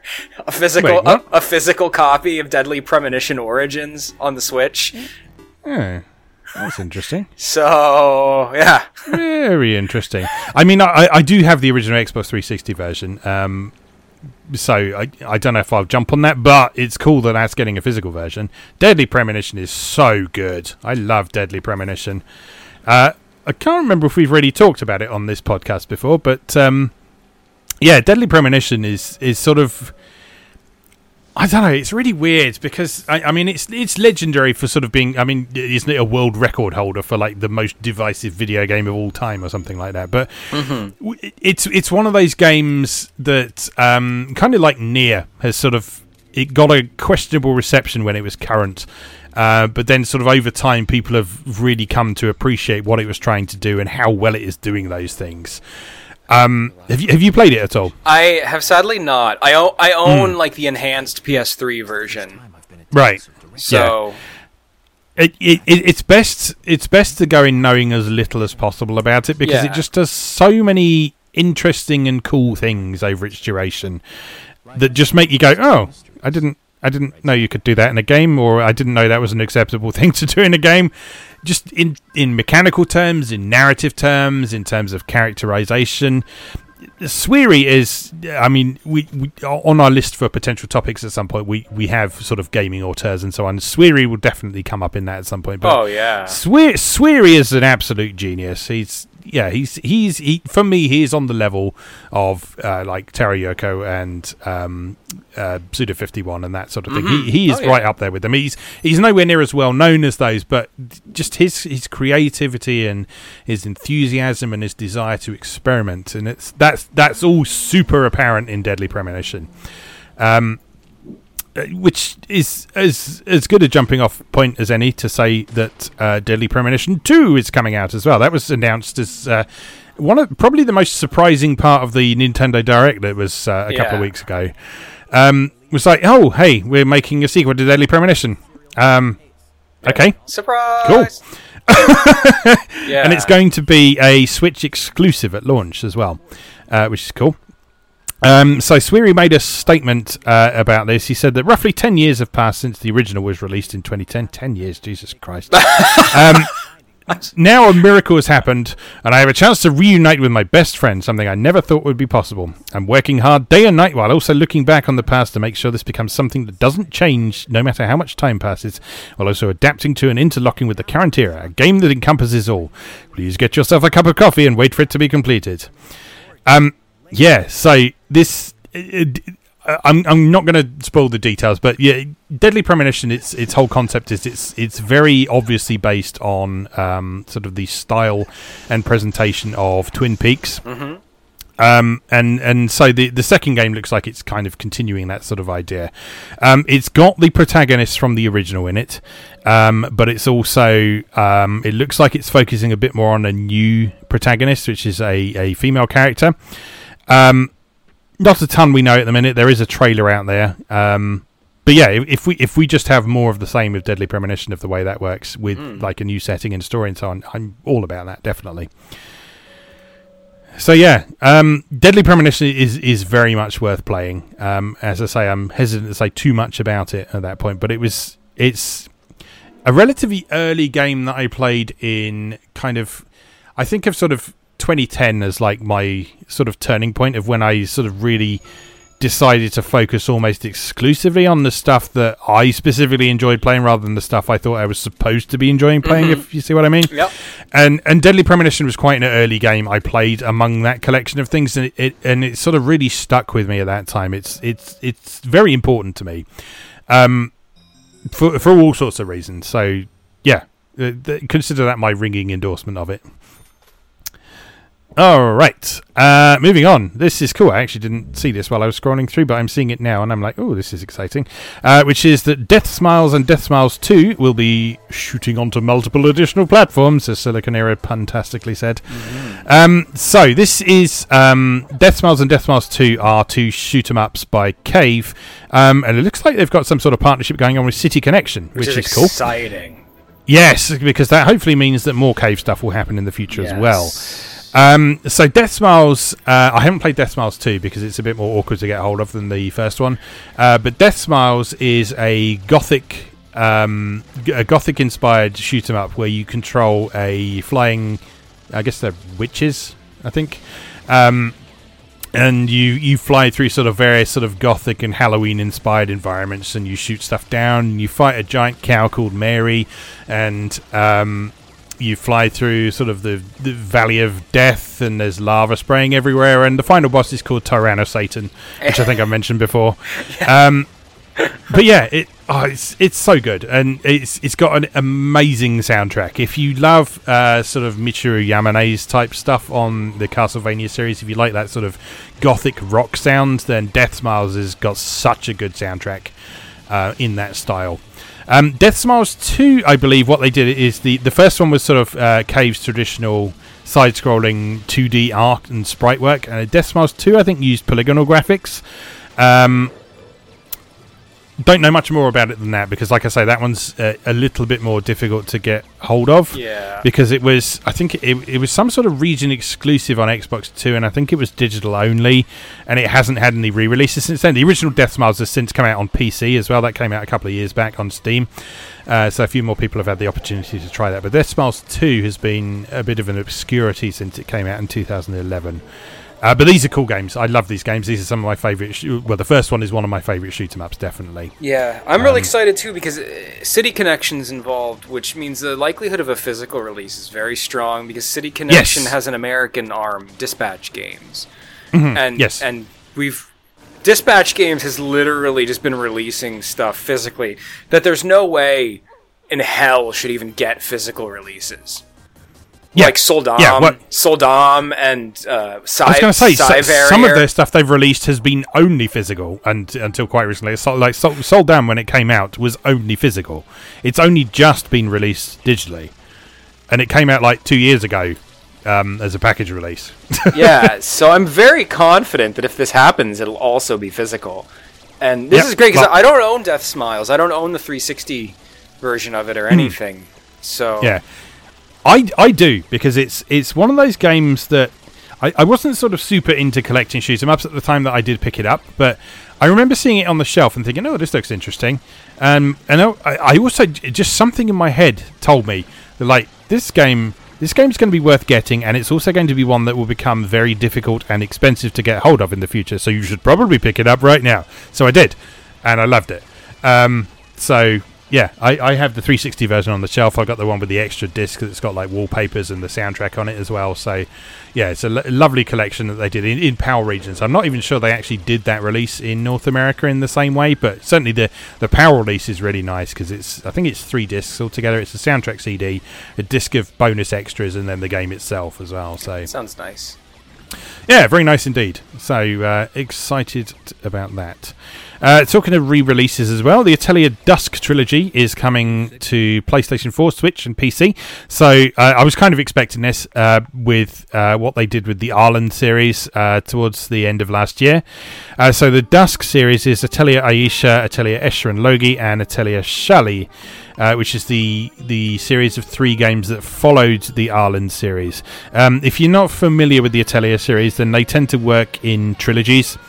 And so they do 3 games in a particular setting that kind of they move throughout time. So like the 3 installments of them, they might take place over the course of about sort of 15 years or so in total. So for example, in Atelier Rorina, as part of the Arland series, you play that for I think 4 years in total, and then Tottori and Meru are both 5 years as well. So it's a similar sort of situation with Aisha, Escher and Logi, and Shali.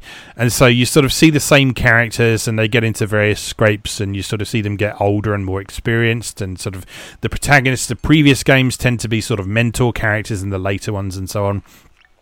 Dusk series I haven't played yet. I do have the PS3 versions. There are enhanced versions on PlayStation Vita as well, which these Switch ports are going to be based on. They are less sort of significant updates than they were for the Arland ones because they were later games in the first place. So it's mostly the fact that they incorporate all of the downloadable content that was released for the original games. But I know among Atelier fans, the Dusk series are some of the most well-regarded ones as well. Yeah, if you're a grumpy shit like me, it's most notable for Shali being the only one that has no time limit. It's like Shali has no time restrictions. Yes. So again, like I say, I haven't played these ones yet. I do want to cover these like I did the Arland games at some point, but I didn't want to cover them too close to the Arland games. So they will happen at some point, but they will probably happen with the deluxe versions now. So there apparently more info is coming on those on September the 26th, which will be very soon at the time you listen to this. And it's been confirmed for Japan, North America, and Europe. So no news yet on whether or not there's going to be a package release of these in the West. There was a package version of the Japanese version of the Arland trilogy, but we didn't get that over here. It was just digital only over here. I know a lot of people were asking Koei Tecmo about whether they could do a packaged version of the Arland trilogy, and they've sort of said, well, no, but hopefully they've been listening. Koei Tecmo are generally pretty good at listening to what people want, in my experience. Yeah, so and they've worked with NIS in the past to publish just like special pre-order only editions of stuff, so I don't see why that couldn't happen here. Yeah, so we'll find out more about that and whether that's a thing on the 26th, so keep your fingers crossed for that, I guess. Okay, continuing on. So we had a bit more footage of the Final Fantasy VII remake, including some new details about some various ways to play. One of which is a classic mode, which is a lot more menu-driven and similar to the original, which is an interesting addition.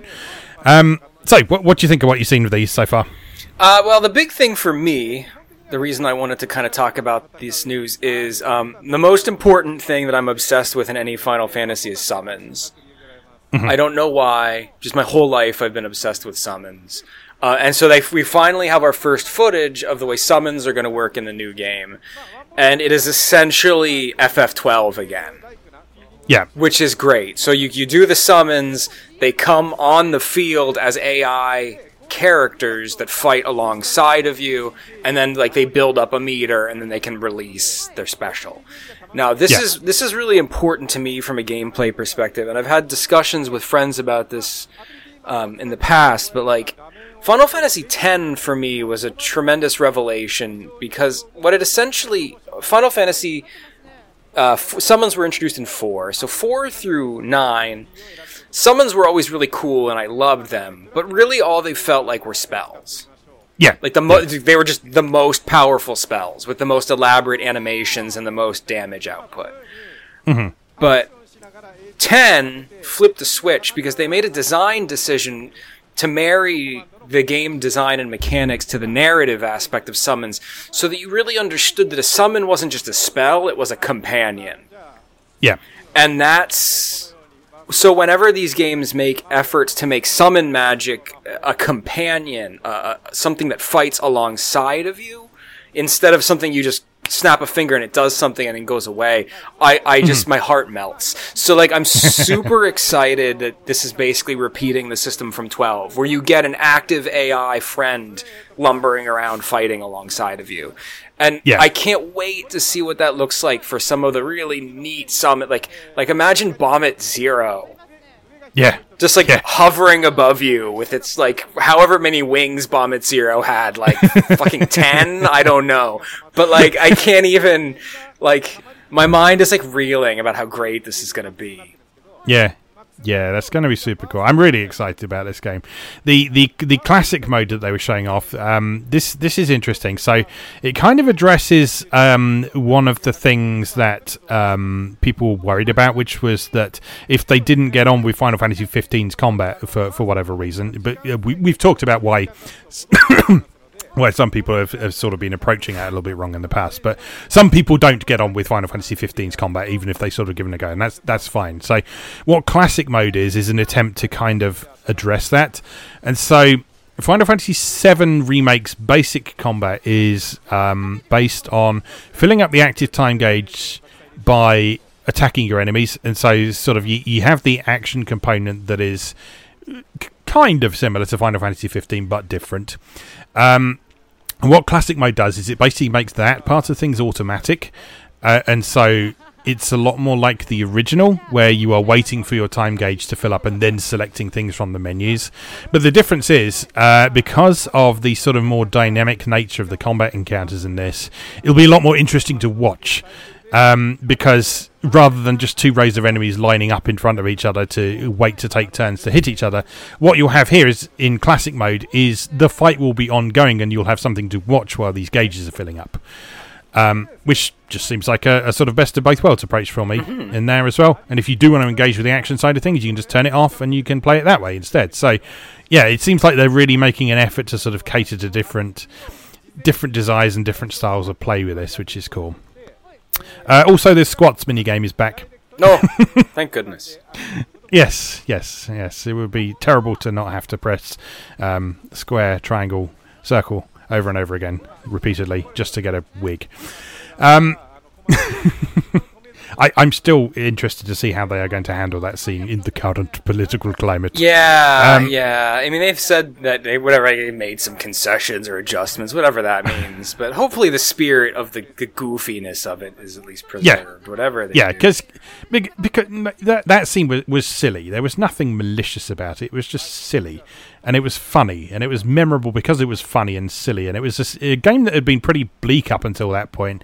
So having a bit of fun and placing into this ridiculous scenario, and yeah, I really hope they kind of maintain that, because that was an important part of that sequence as well. So we'll have to wait and see, I guess. Okay, carrying on, more Dragon Quest news. Terry's Wonderland Retro has been announced for Switch and releases on September the 17th in Japan. So this is a port of the original Dragon Quest Monsters game for Switch, and it's a direct port from the look of things, as in it's like you have a small Game Boy sized window in the middle of your screen, and you're just playing the Game Boy version rather than attempt to remake. Yeah, so you probably know more about this than me as the resident Dragon Quest expert. So yeah, I mean, it's just not a whole hell of a lot, but like Dragon Quest Monsters is a lot of fun. Like, if you like Dragon Quest, and specifically you love Akira Toriyama's monster designs, the Dragon Quest Monsters spin-off series is just a great way to have fun with those characters and those monsters, and raise them and breed them and all that good stuff. So yeah, and this port looks cool because in the same vein that Sega's recent port of the original Phantasy Star did, like, it's got some enhancements where the actual border around your mini Game Boy screen will have your monster stats displayed. There'll be a map displayed. So it's pretty cool. Yeah, that's cool. That's a really nice idea that I hope we see more of. Is it's a really nice way of kind of keeping the authentic retro feel while also sort of providing some more modern conveniences that make it a bit easier and more comfortable to play. So yeah, I hope you see more of that sort of thing. And it seems to be something that Japanese developers are quite fond of. So yeah, hopefully more of that on the way. Okay, continuing on, we have a new Umehara Kawase game called Umehara Kawase Bazooka, and that is coming for PS4 and Switch, and it is a competitive rubbering action multiplayer game. Yep. I don't really know what that means. Well, I think it's literally just going to be standard Umehara Kawase, which is. Have you ever played any of the Umehara Kawase games, or are you at least familiar with the I'm familiar with them, yeah. Yeah, so like the whole concept of Umehara Kawase is you have this like rubber band fishing line, and it's challenging to navigate the stages using the physics of this rubber band. You've got to like understand trajectory and weight, and like use it to bounce around and stretch the band out, and then use it to like rocket yourself across gaps and over jumps. So what Bazooka is doing, from what I understand, is just taking the chaos and like the challenge of just basic navigation that makes Umehara Kawase so interesting to play, and making it some kind of multiplayer experience, which I've played Umehara Kawase with friends, just taking turns, and the amount we have fun, like laughing at each other and messing up. Like, this is one of those games that, like, it never even occurred to me could be extrapolated to a multiplayer experience, but, like, especially playing this locally would be, I can't even express how much fun this is going to be. Like, yeah, I can see that working really well, actually. Looking at sort of the very vague, very small, very fuzzy screenshots we have at the minute, it looks like it's going to be sort of something along the lines of maybe a racing to get somewhere or navigate an environment or something like that. But I just love that it's the sort of flyer for it at the moment is all in Japanese, apart from the word esports with an exclamation mark and a question mark after it. Yeah, but it also appears, most importantly to us, is that the addition of making it multiplayer means they just made a ton of new cute girls. Yes. Oh my god, look at them. So, most importantly, look at the one on the bottom right. I knew you were going to bring her. I knew. The moment I saw her, I knew you were going to be like, oh yeah, she's my main right now. Yeah. But also that appears to be that redhead with the blue. I think that's the girl from Cotton.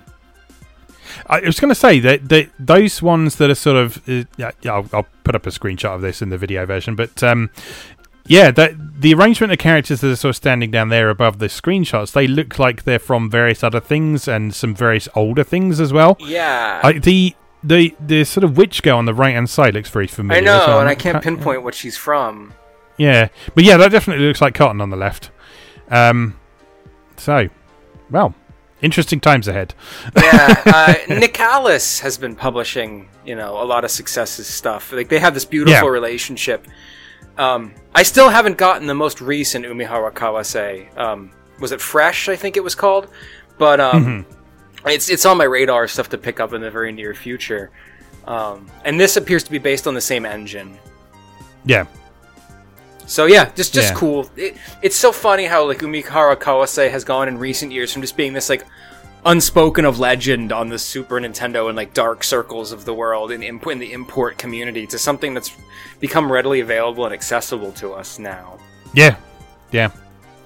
It's super cool. Quite how often that sort of thing is happening now. It's like with sort of the rise of the limited run publishers and that sort of thing. That's really sort of allowed that side of things to take off and sort of resurrect a lot of these old games for newer audiences or people who were around at the original time and just missed them for whatever reason. So, yeah, that's super cool.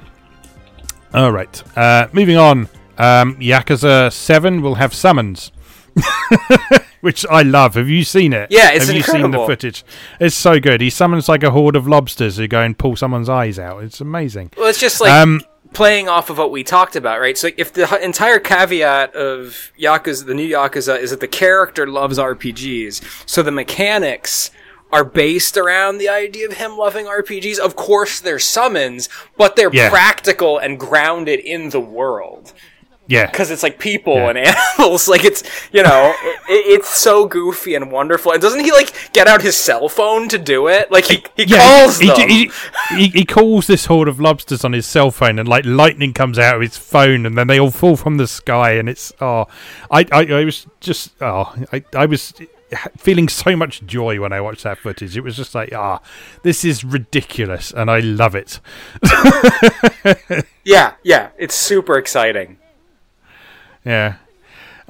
We've also had a few more details about some of the other playable characters we'll get in there as well. So we've got a hero-type character who wields a bat, who will almost certainly sort of do various ridiculous RPG-style moves. We've got a tank character. We've got someone who uses umbrellas, staffs, and can blow fire and command crows to attack. Yep. And we have the buffer and debuffer who attacks with her handbag and uses her cabaret job, whatever that means.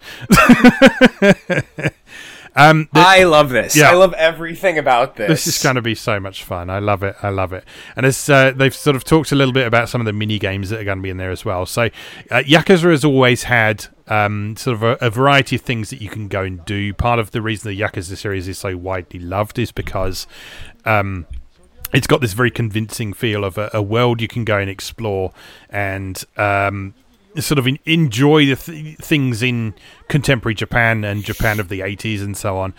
And a lot of those are very, again, sort of very grounded in reality, but often with a slightly ridiculous twist as well. So, for example, in this one, we've got Dragon Kart, which is kart racing, but it has like weapons and stuff as well. So, like, you can get rocket launchers and Gatling guns.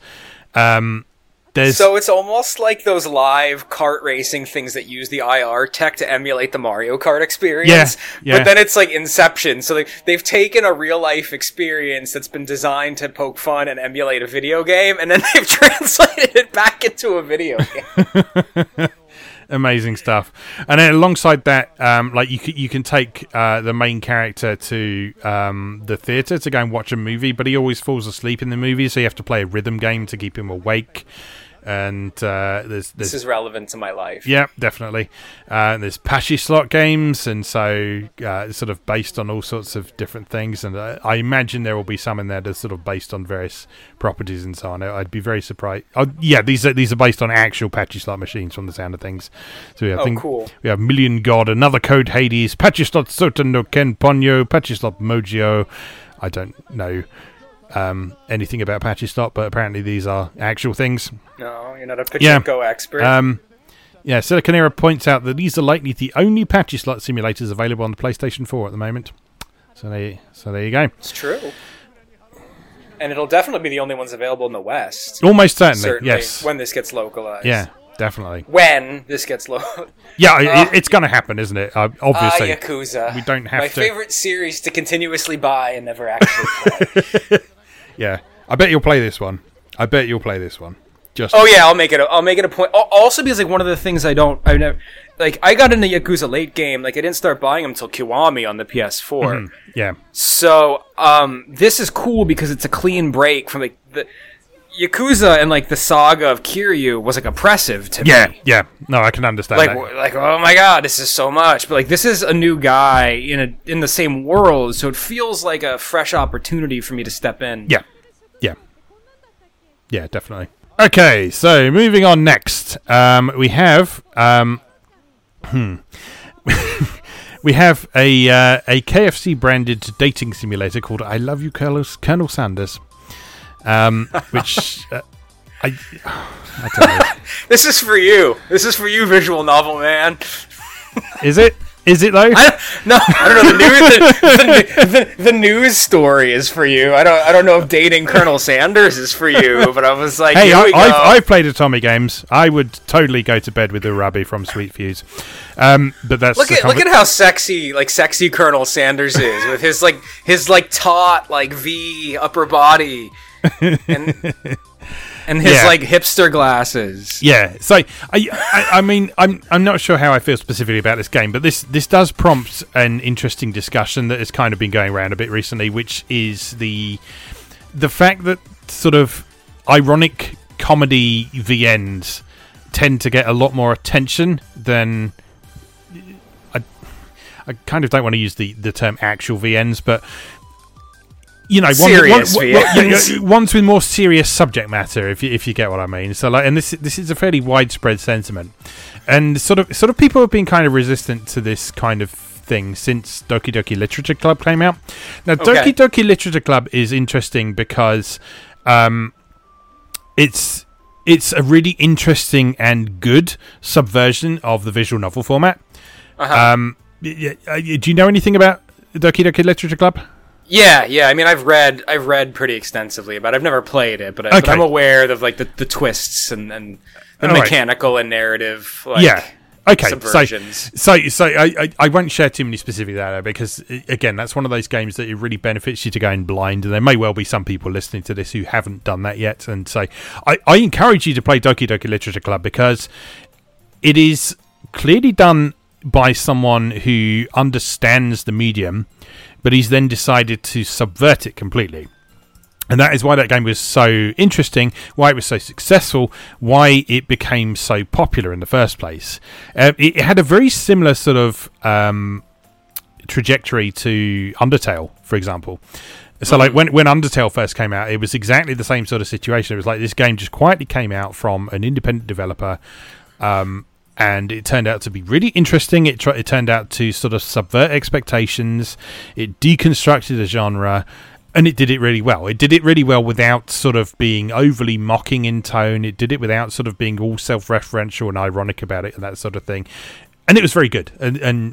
So yeah, Doki Doki Literature Club is well worth your time. Even if you don't plan on playing it yourself, I would recommend watching someone else play it through, because and in fact, even if you've already played it, I would recommend watching someone else play it through, because seeing someone else react to it is very powerful.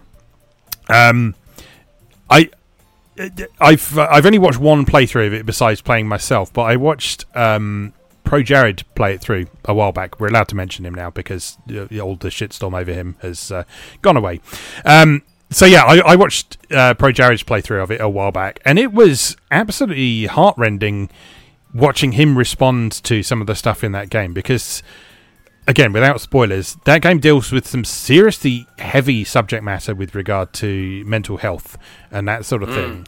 And seeing someone who has been very open about his own struggles with mental health and the things that he's had to deal with inside, seeing him confronted with some difficult situations, not in a disrespectful way or anything like that, but seeing him coming face to face with things that he might have dealt with firsthand was very, very effective. And so that's why I don't always jump on board with like the immediate hatred for sort of ironic comedy visual novels and so on. This one I really don't know how to feel about, because I haven't played it, and so it's entirely possible that they've done a good job of taking the formula and it just happens to have Colonel Sanders in it. It wouldn't be beyond the realm of possibility, because Sweet Fuse that I mentioned earlier on, that is a game where the setup of it is that you are Keiji Inafune's niece. If I remember Sweet Fuse. Yeah. Sweet Fuse was great, because like the silly aspect, the way it was connected to a real world person, didn't sort of override the whole thing. It didn't make too much of a big deal of it. It was just there, and it was just sort of a cool, interesting thing about that game.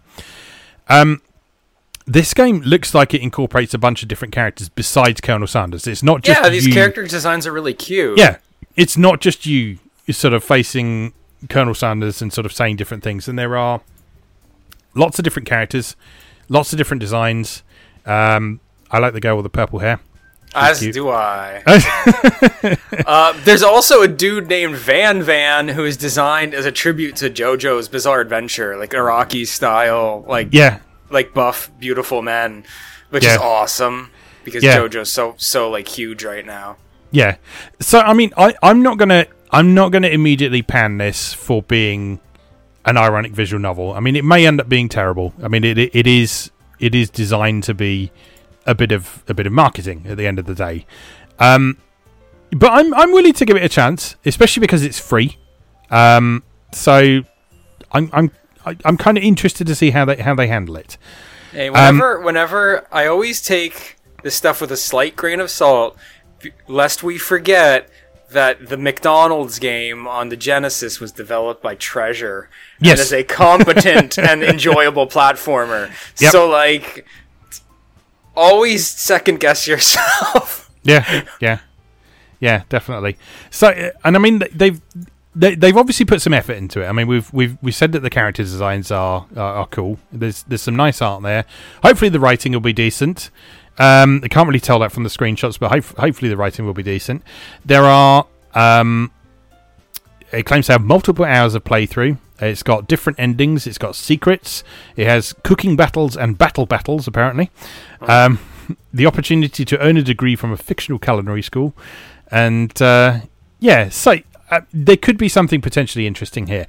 And this is part of another sort of broader thing that we can talk about, which is certain companies really kind of embracing things in the modern world without sort of just taking the approach that like, oh, if you post a meme on Twitter every day, then everyone will love you. So if you look at sort of the way that like the Arby's Twitter account works.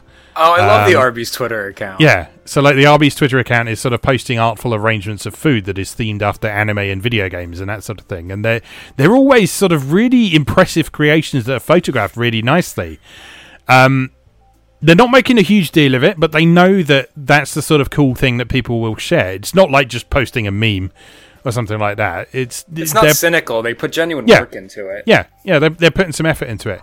And, I mean, people feel different things about the way Wendy's has been over time, but again, they're sort of creating a particular personality there, putting some effort into maintaining that personality and making it consistent. And that's, again, sort of having a good effect, sort of embracing the way that people interact with each other online. And so rather than reading tweets that read like statements from a PR company, you're getting tweets that read like they're from a person. And that in turn has spawned things like the sort of Tsundere Wendy's fan art thing, which I love. Tsundere Wendy's. I love Tsundere Wendy. It's so good. And there's so much fan art of her. It's brilliant. So yeah, like I say, I know it's sort of easy to hate on stuff like this Colonel Sanders visual novel, but I'm going to give it a chance. I'm going to give it a chance when it comes out on the 24th. So that's a couple of days away at the time of recording. I'll give it a go. If it's crap, well, I haven't really lost anything because it's free. If it turns out to be interesting, then that's something cool to talk about. So we'll see. There we go. That was probably more positive than you expected, wasn't it? Okay, let's talk about. I wanted to talk about how cool it looked and how like sexy Otome Colonel Sanders is. Oh dear. Yeah, they have nailed that side of things definitely. So, let's hope sort of the writing is up to the same standard. Okay, let's move on a bit. Let's talk about the snack world. So, tell me things about this. I don't know. It's classic level 5 in the same vein of Yokai Watch, right? Like Snack World's been out for like 2 or 3 years in Japan at this point, across the DS, across the Switch. So I know we mentioned a couple podcasts back, maybe 3 or 4 back, that there were rumblings at the ESRB rating side that there was talk of basically the Switch version, Trey Harrier's Gold, which is an enhanced port of the DS one full of all the DLC and extra content, may be coming west. Now the ESRB has officially rated it, so now we know for a fact we're getting it. Can I just read this ESRB rating because it's please do. It's fantastic. So the game contains some suggestive material A handful of female creatures depicted topless, though with no discernible details, i.e. no nipples. A character with hearts over his head telling a creature to whip him some more. Dialogue containing frequent double entendre about tentacles. For example, I'm sure the Kraken will be deeper inside, much deeper inside. I just want a really massive one. You know how to satisfy me. It's almost too much to take in. What exactly did you think we wanted that tentacle for? The word ass appears in the game. Thank you, ESRB. Yeah, so, I mean, what we're looking at here is just a really cute hack and slash RPG with just classic level 5. People make fun of level 5 because their entire design philosophy is just geared toward marketability. Like, it's carefully calculated. Their use of color and form and expression is carefully calculated. But like, I just like, yeah, exactly. They know what they're doing. They make endearing worlds full of beautiful characters and likable creatures. And just this simple piece of splash art alone in the article we're looking at makes me so happy. Yeah. and I want to play this. So yeah. I love level 5 and I can't wait to get a hold of this. Yeah, this thing's adorable. I know you've been enthusiastic about this for a while, and I keep forgetting what it is until I see a picture of it and I'm like, oh yeah, that's super cute. So yeah, it's cool to hear that it's sort of on the way from the sound of things. But yeah, no word on when yet, but an ESRB rating is a positive start, certainly. Okay, continuing on, Susume Mamote Knight, or the new version of Protect Me Knight, or God of Protectors, was confirmed for an October release by Ancient Games, and it will have 4-player multiplayer and over 100 stages. So, if you've never played God of Protectors or Protect Me Knight, these are wonderful games. So, they're following the similar formula that we've talked about before, which is the idea of modern retro, which is taking the limitations of an old platform, in this case the NES and the Famicom, and then doing things that would not have been possible to do on that original hardware.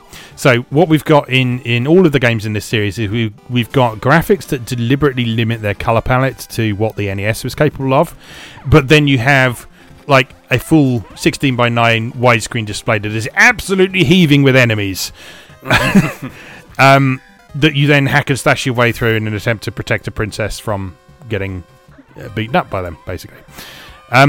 These are lovely games. I haven't played the one on 3DS because they never released it in Europe.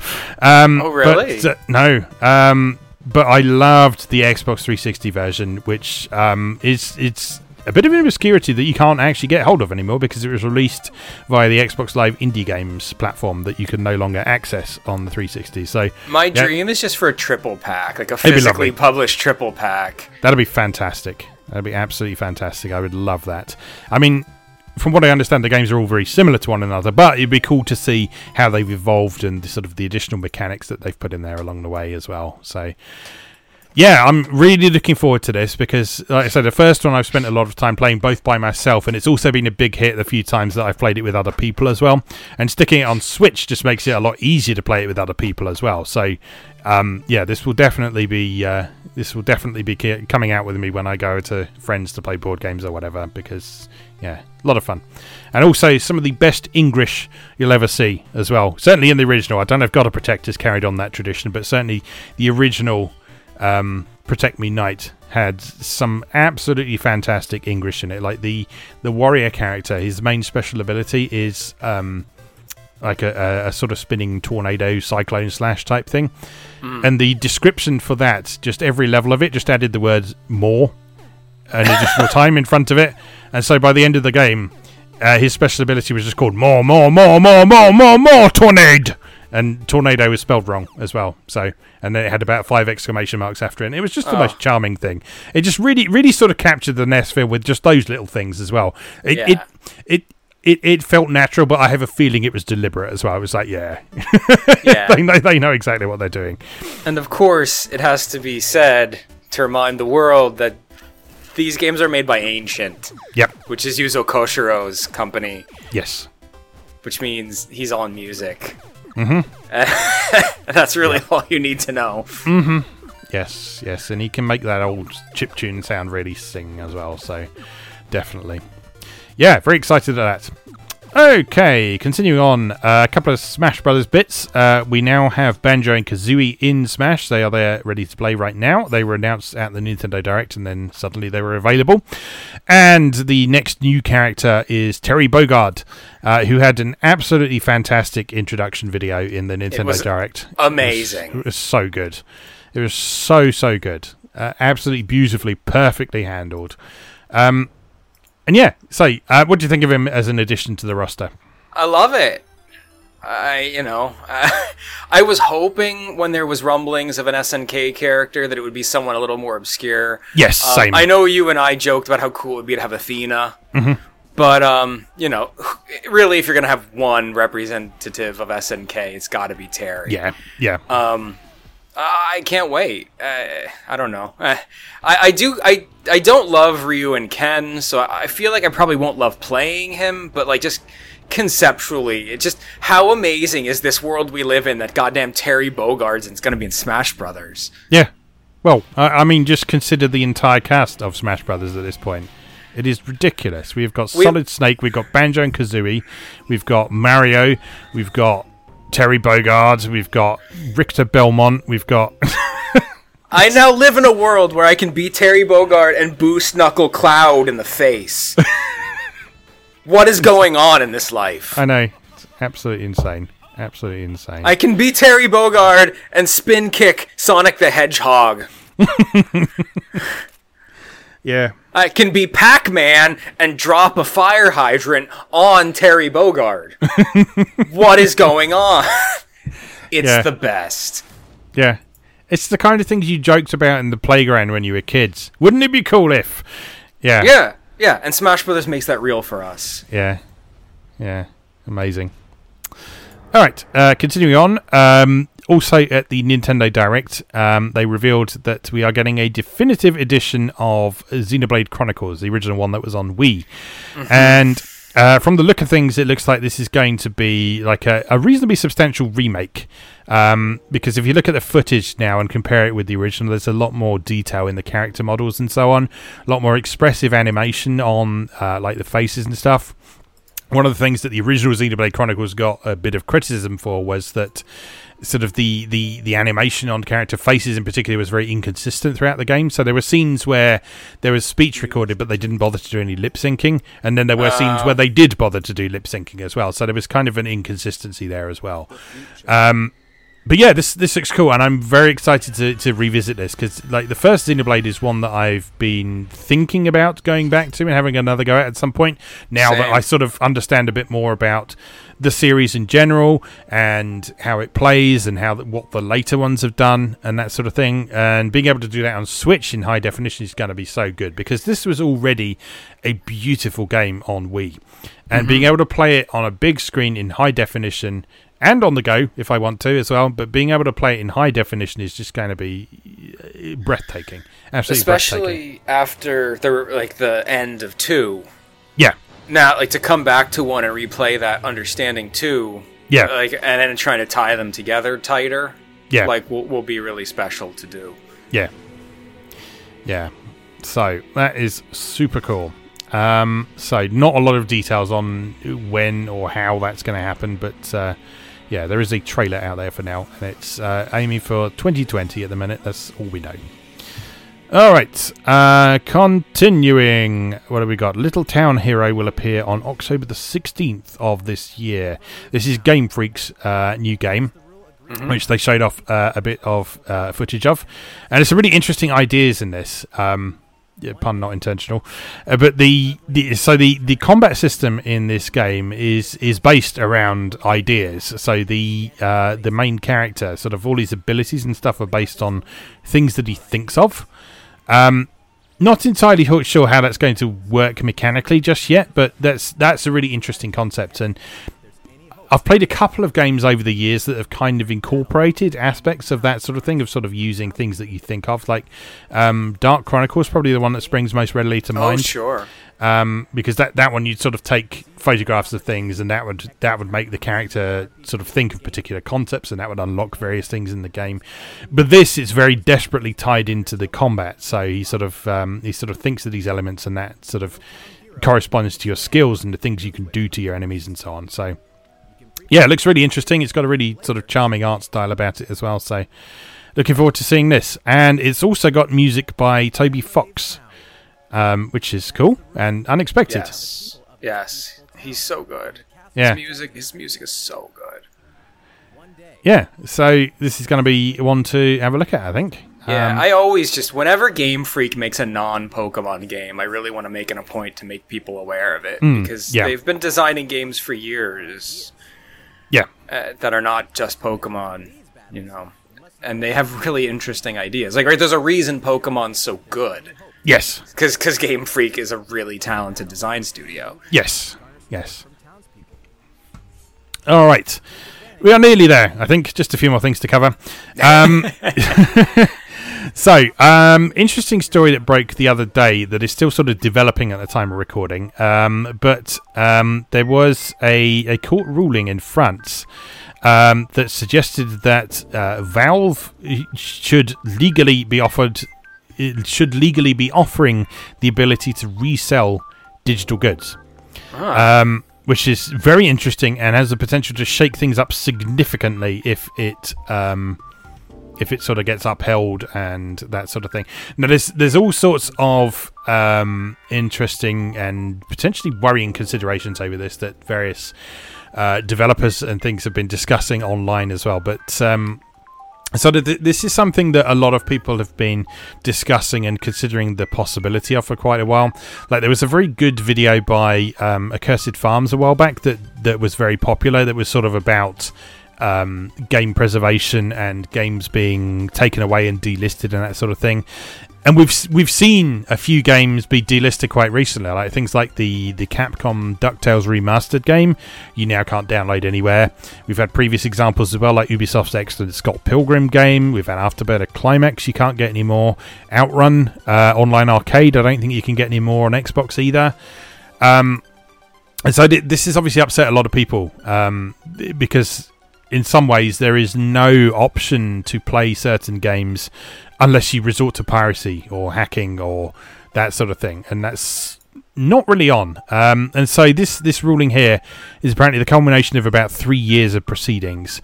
And so the ruling prohibited the resale of, this is dodgily translated from French, but the resale of dematerialized video games, which it defines as products that are not linked to a particular physical medium, such as a cartridge or disc.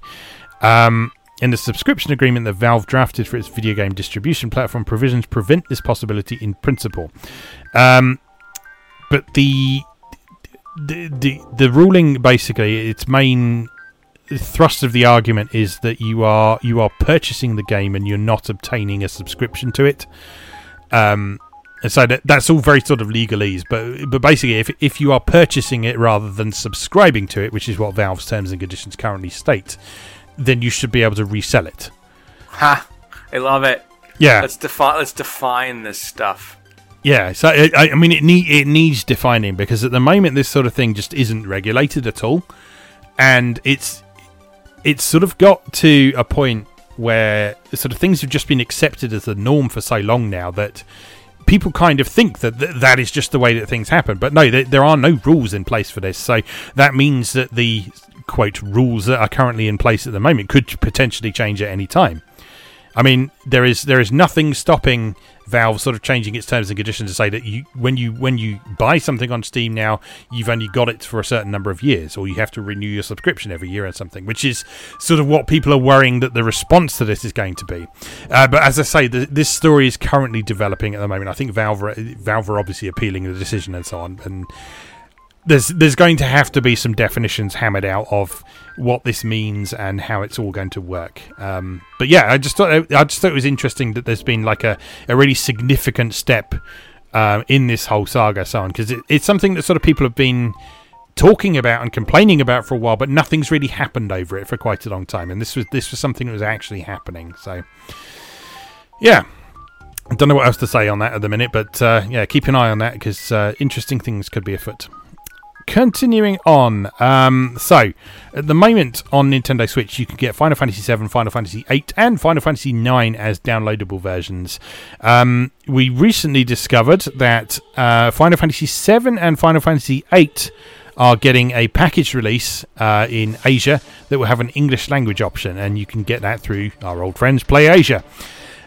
So if you don't have a PS1 version, like I still have on my shelf somewhere, or if you just want a more up-to-date version of it that you can actually put on your shelf, this is something you'll probably want to look into. I mean, for $20 a pop. Yeah. Yeah. Like, I'm really interested, because the screenshots of this FF8 remaster, they're quite beautiful. They really cleaned it up nicely. Yeah, they've done a nice job with FF8, because rather than just upscaling the original, they've actually sort of done some new character models and stuff in there as well. So, yeah, it's a proper sort of... It's a subtle remaster rather than a sort of a complete remake. But yeah, they've apparently done a pretty good job on it, apart from a couple of fairly glaring bugs. Have you heard about the bug where, like, if you save and reload in the wrong place, then the music goes back to the terrible MIDIs of the original PC version? No, that's awesome. So I would hope that's been patched out by the time you hear this. But yeah, there was a pretty notorious bug where if you saved in just the wrong place and then reloaded that, then you wouldn't get the original soundtrack anymore. You would get the terrible MIDI version. Huh. So all I know about FF8 is I just want it for the card game. Yeah. I always I'm going to restart FF8, and I just only play the card game. Yeah, understandable. All right, a couple more things. Sengoku Runts is now available on Manga Gamer. This has been coming soon for ages, so it's nice to finally see it get out the door. So you can go and buy that right now. It is download only at the moment. Rants 5 and 6 they did a packaged release for later on. Same for Eve Nickel that I covered on Manga Gamer a while back. So if you do want a copy on your shelf, it might be worth waiting for this, but it is available right now if you want to play it right now. If you're not familiar with Sengoku Rants, this is the 7th game in the Rants series, but they do all stand by themselves, so you can jump in with this one if you want to. I would say it's probably worth playing 5D and 6 first, because 5D was imagined as a kind of reboot of the series. So it's worth playing those first to get a bit of a context of the characters and the setting and so on, but it's not essential that you do that. This is an interesting game because Rants kind of reinvents itself mechanically every few installments. And so, for example, 5D was what it called a roulette RPG, where it was very heavily based on random chance and events happening based on kind of an almost sort of tabletop style of kind of rolling the dice and spinning the wheel and see what happens. Then Rants 6 was a first-person dungeon crawler with some really interesting kind of stamina management going on. And then this is a grand strategy game inspired by the Sengoku era in Japanese history. So what you have here is sort of a lot of the sort of samurai era generals and stuff, but they're cute girls who Rants wants to stick things in. Anyway, this is widely regarded as one of the best games in the Rants series. Okay. So it's very, very, very much worth checking out if you're interested in the series and you can stomach some of its stronger content. So it's worth noting that Rants is very strong on the sexual content. There is a lot of sexual violence in it. So bear that in mind if you're interested in going in. But it is also a series that it has been running pretty much as long as stuff like Final Fantasy and stuff as well, so it is fascinating from a historical perspective. It has one of the most well-realised fantasy worlds I've seen in all of gaming. If you look back at my features on Rants 5D and 6, I did a bit of exploring of the history of that world and the lore behind it and so on. So, and it's really fascinating to explore that kind of thing. So it's not a porn game. It just happens to have a lot of sexual violence in it. So just bear that in mind. Right, continuing on, Dragon Quest Walk has apparently been released in Japan. It came out on September the 12th. This is basically the Dragon Quest take on the Pokemon Go format. And it's apparently had 5 million downloads since September the 12th. Yeah, I just thought that was worth bringing up. What? Already? I mean, I guess it's no surprise because Japan and Dragon Quest, but 5 million downloads. Yeah. I mean, this is evidence of how important Dragon Quest is, because when Hero was announced for Smash Brothers, there were certain quarters of the internet, mostly sort of probably people of a certain age, I would have thought, who thought that, Dragon Quest isn't relevant. Who cares about Dragon Quest? Why are we getting this character? It's like, no, Dragon Quest is one of the most important games in gaming history. Yeah. It is important. It is always relevant. It is still particularly relevant in Japan, and this is just further proof of that. So, yeah, so that's cool. I've played a little bit of one of Niantic's older games called what's it called? Ingress, which is the one they did before Pokemon Go. Oh, sure. And it's quite interesting, but I've kind of never really latched onto any of them. I sort of don't care enough about the subject matter to want to really play those in detail. Dragon Quest, I'm kind of up for. I'm kind of into the idea of having a look at a game like this if it's Dragon Quest themed. So I might give this a download. I don't think we've had any word on whether we're getting a Western version of this, but again, I'd be surprised if we don't at this point. Well, if there's one thing did Niantic make this, or is it just that style of game? It doesn't say. I think it's just that style, but so if there's one thing that Dragon Quest Builders has taught us, is that the Dragon Quest people are really good at taking a concept that already exists out there and like making it so much better. Yeah. Like, so I'm really interested to see what this is like. Yeah. I can't see whether or not Niantic is involved with this at all, but I would doubt it. I'm sure it's like internally Square Enix. Yeah, it doesn't look like it. It looks like it's sort of internally developed and just sort of using the same ideas. It's using Google Maps, so it looks very similar. It uses the same map data, but yeah, internally developed. Okay, and the last thing I want to talk about was actually something raised this morning by Ken on the Mario Gamer Discord, which you can join if you become a patron. So he mentioned this game that Famitsu has sort of done a feature on recently called Summer Sweetheart. This is coming out on October the 17th, and it's a dating sim. But rather than using anime-style artwork, it uses photographs. And so kind of following the trend of stuff like 428 Shibuya Scramble and the recent remake of Root Letter, this is a dating sim that sort of includes schedule management and stat building gameplay as well. There are 10 girls in it to date, 2 of whom have been announced so far. One of them is played by Asami Imai, who is Noir and Makaze Kurisu in Steins Gate and various other beloved characters from over the years. The other one is Naomi Wakabayashi, who I'm not super familiar with. And her resume is sort of fairly sparse online, but she's been in stuff like Idolmaster. She did a few sort of additional voices in Twilight Princess. She's been in Puyo Puyo over the years. Anime-wise, she's been in Little Busters, Full Metal Alchemist, Boogie Pop Phantom, and a few others. She's also sometimes known as Miyako Suzata when she is working on stuff that has adult content, so she works under a pseudonym when she's working on those. But I don't have any of those listed here, so I'm not sure what she might be working on. But yeah, basically from what I can tell of this game, from the screenshots that there are so far, it looks like this is just taking the sort of standard kind of dating sim approach where you choose what you're going to do when on each day, and you like earn money and stuff, and you do things and you buy stuff, and you go and choose which girls to hang out with, but it's all done with photographs.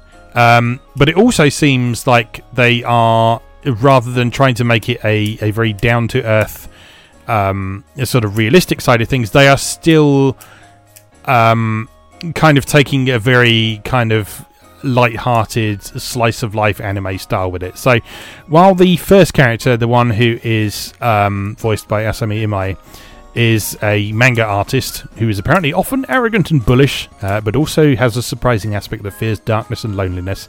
So she's playing Noir then.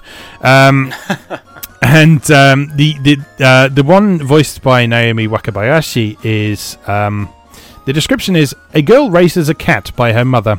There is not much interaction with non-family members, and she likes to play cats. So, and all the screenshots of her being super cute and wearing a pair of cat ears. So, you know. Yeah, so that is due out on October the 17th. This is one game that I'll be very surprised if we see come west, but it does look very cool. And it's cool to see other developers exploring this kind of photographic visual novel approach, because that works really well. It works really well in the games that I've played that take that approach so far. So watch out for that. If you do speak Japanese, then you will be able to download that for, I think it's Switch. Yes, Switch. And so watch out for that in October. Oh, there was one more thing, just a tiny thing that I posted just before we started, which is that Atelier Ryza has had some sort of post-launch updates confirmed. So it's going to have a photo mode, puni raising minigames, and various other bits and bobs as well. So photo mode is sure to be very popular with a lot of people, and I'm almost entirely certain that the majority of those photos will be pointed at a very specific part of the body. So yeah. I'm excited about puni raising. What? Yeah, that's cool. Love punies. Yeah, and I think that will be the first time they've done something like that, because like punies have been like they are the Atelier slimes basically, and they've sort of been in every one, but I don't think they've done any sort of like puni raising type thing in it before. Sounds cool. Yeah. And there's going to be sort of additional stuff come beyond there as well, so they're going to do things like increase the level cap, add a higher difficulty mode and stuff like that as well. So it looks like this is going to sort of develop over time, which is cool in some ways, but on the other hand, I mean, I've said it before, I would rather they just sort of release these games finished sometimes, but whatever, it is what it is. It is how we do things now. Especially with the Atelier series, because there's going to be a second one. This is the first of what is assumedly going to be a trilogy, so presumably, like, why not just save those improvements for the next game? Well, I mean, they will probably just bundle them all into an Atelier Ryza Plus at some point, won't they? So, of course. But anyway, that is what's happening. Right, I am completely spent. Is there anything else you want to talk about? Nah, dog, I'm done. All right. I think I need to lie down. Yeah. How about it? Oh God! Right. Well, that was a great discussion. So lots of cool stuff going on lately. So, yeah, really enjoyed talking about that with you. Lots of things to look forward to, both in the near future and the far future. So, cool.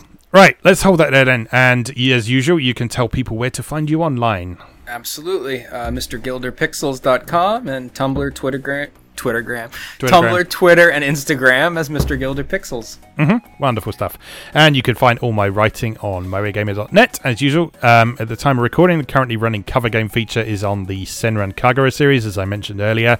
After that, after the recent happenings, I'm going to be taking a look at a couple of Shade games, including Gun Pixies, which is where all the controversy came from, and also their previous game that they released called Bullet Girls Fantasia. So those are next on the agenda, so please look forward to those. And Shade is a really interesting company to but not consider Grand as well. Saga. Not Grand Stream Saga. No. The Department Heaven stuff is its own thing that I will have to tackle at some point. But yeah, Shade and their sort of historical context is very interesting to look at, and a lot of people don't seem to be aware of that side of things as well. So. Yeah, you can also catch my stuff on YouTube as well. So currently running at the moment, we have Atari A to Z series on Tuesdays and Thursdays and when are they? Saturdays. That reminds me, I need to release one today. Anyway, and on Wednesdays I play the Warriors games. Currently Warriors Orochi. There's just a few more weeks left of that now, and then I will have finally beaten every mission in that game after 59 episodes. Jeez. So I can then move on to doing the same with another game, which will be Warriors All-Stars, I reckon, because I really want to play that. Oh, it's great. You're going to love it. And I'm also playing through Final Fantasy 1 on Fridays at the moment. So we are currently up to just cleared Mount Gulg in that, so making good progress in that. So do follow that along. I'm intending to play all the Final Fantasies back-to-back over the long term. That will take a very long time in total, but I'm enjoying myself, so whatever. Alright, just remains for me to say, as always, thank you very much for watching and or listening, and we'll see you again next time.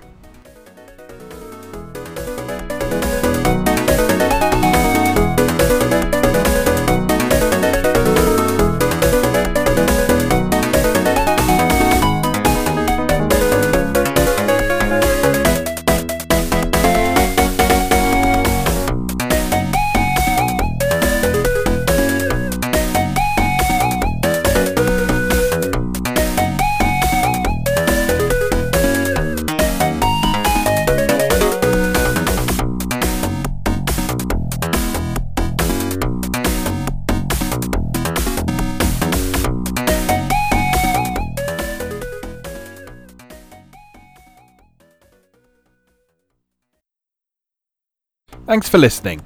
If you enjoyed this podcast, remember you can watch a video version of it over on YouTube. Be sure to check out moegamer.net for new articles on Japanese and Japanese-inspired video games, new and old, every weekday. Every month, Moe Gamer features an in-depth exploration of an individual game or series as its cover game, so be sure to check the archives to see if your favourite has had a deep dive yet. If you'd like to support the site directly, please consider becoming a patron or buying me a coffee. You can find links to do both over on moegamer.net. Thanks again, and I'll see you next time.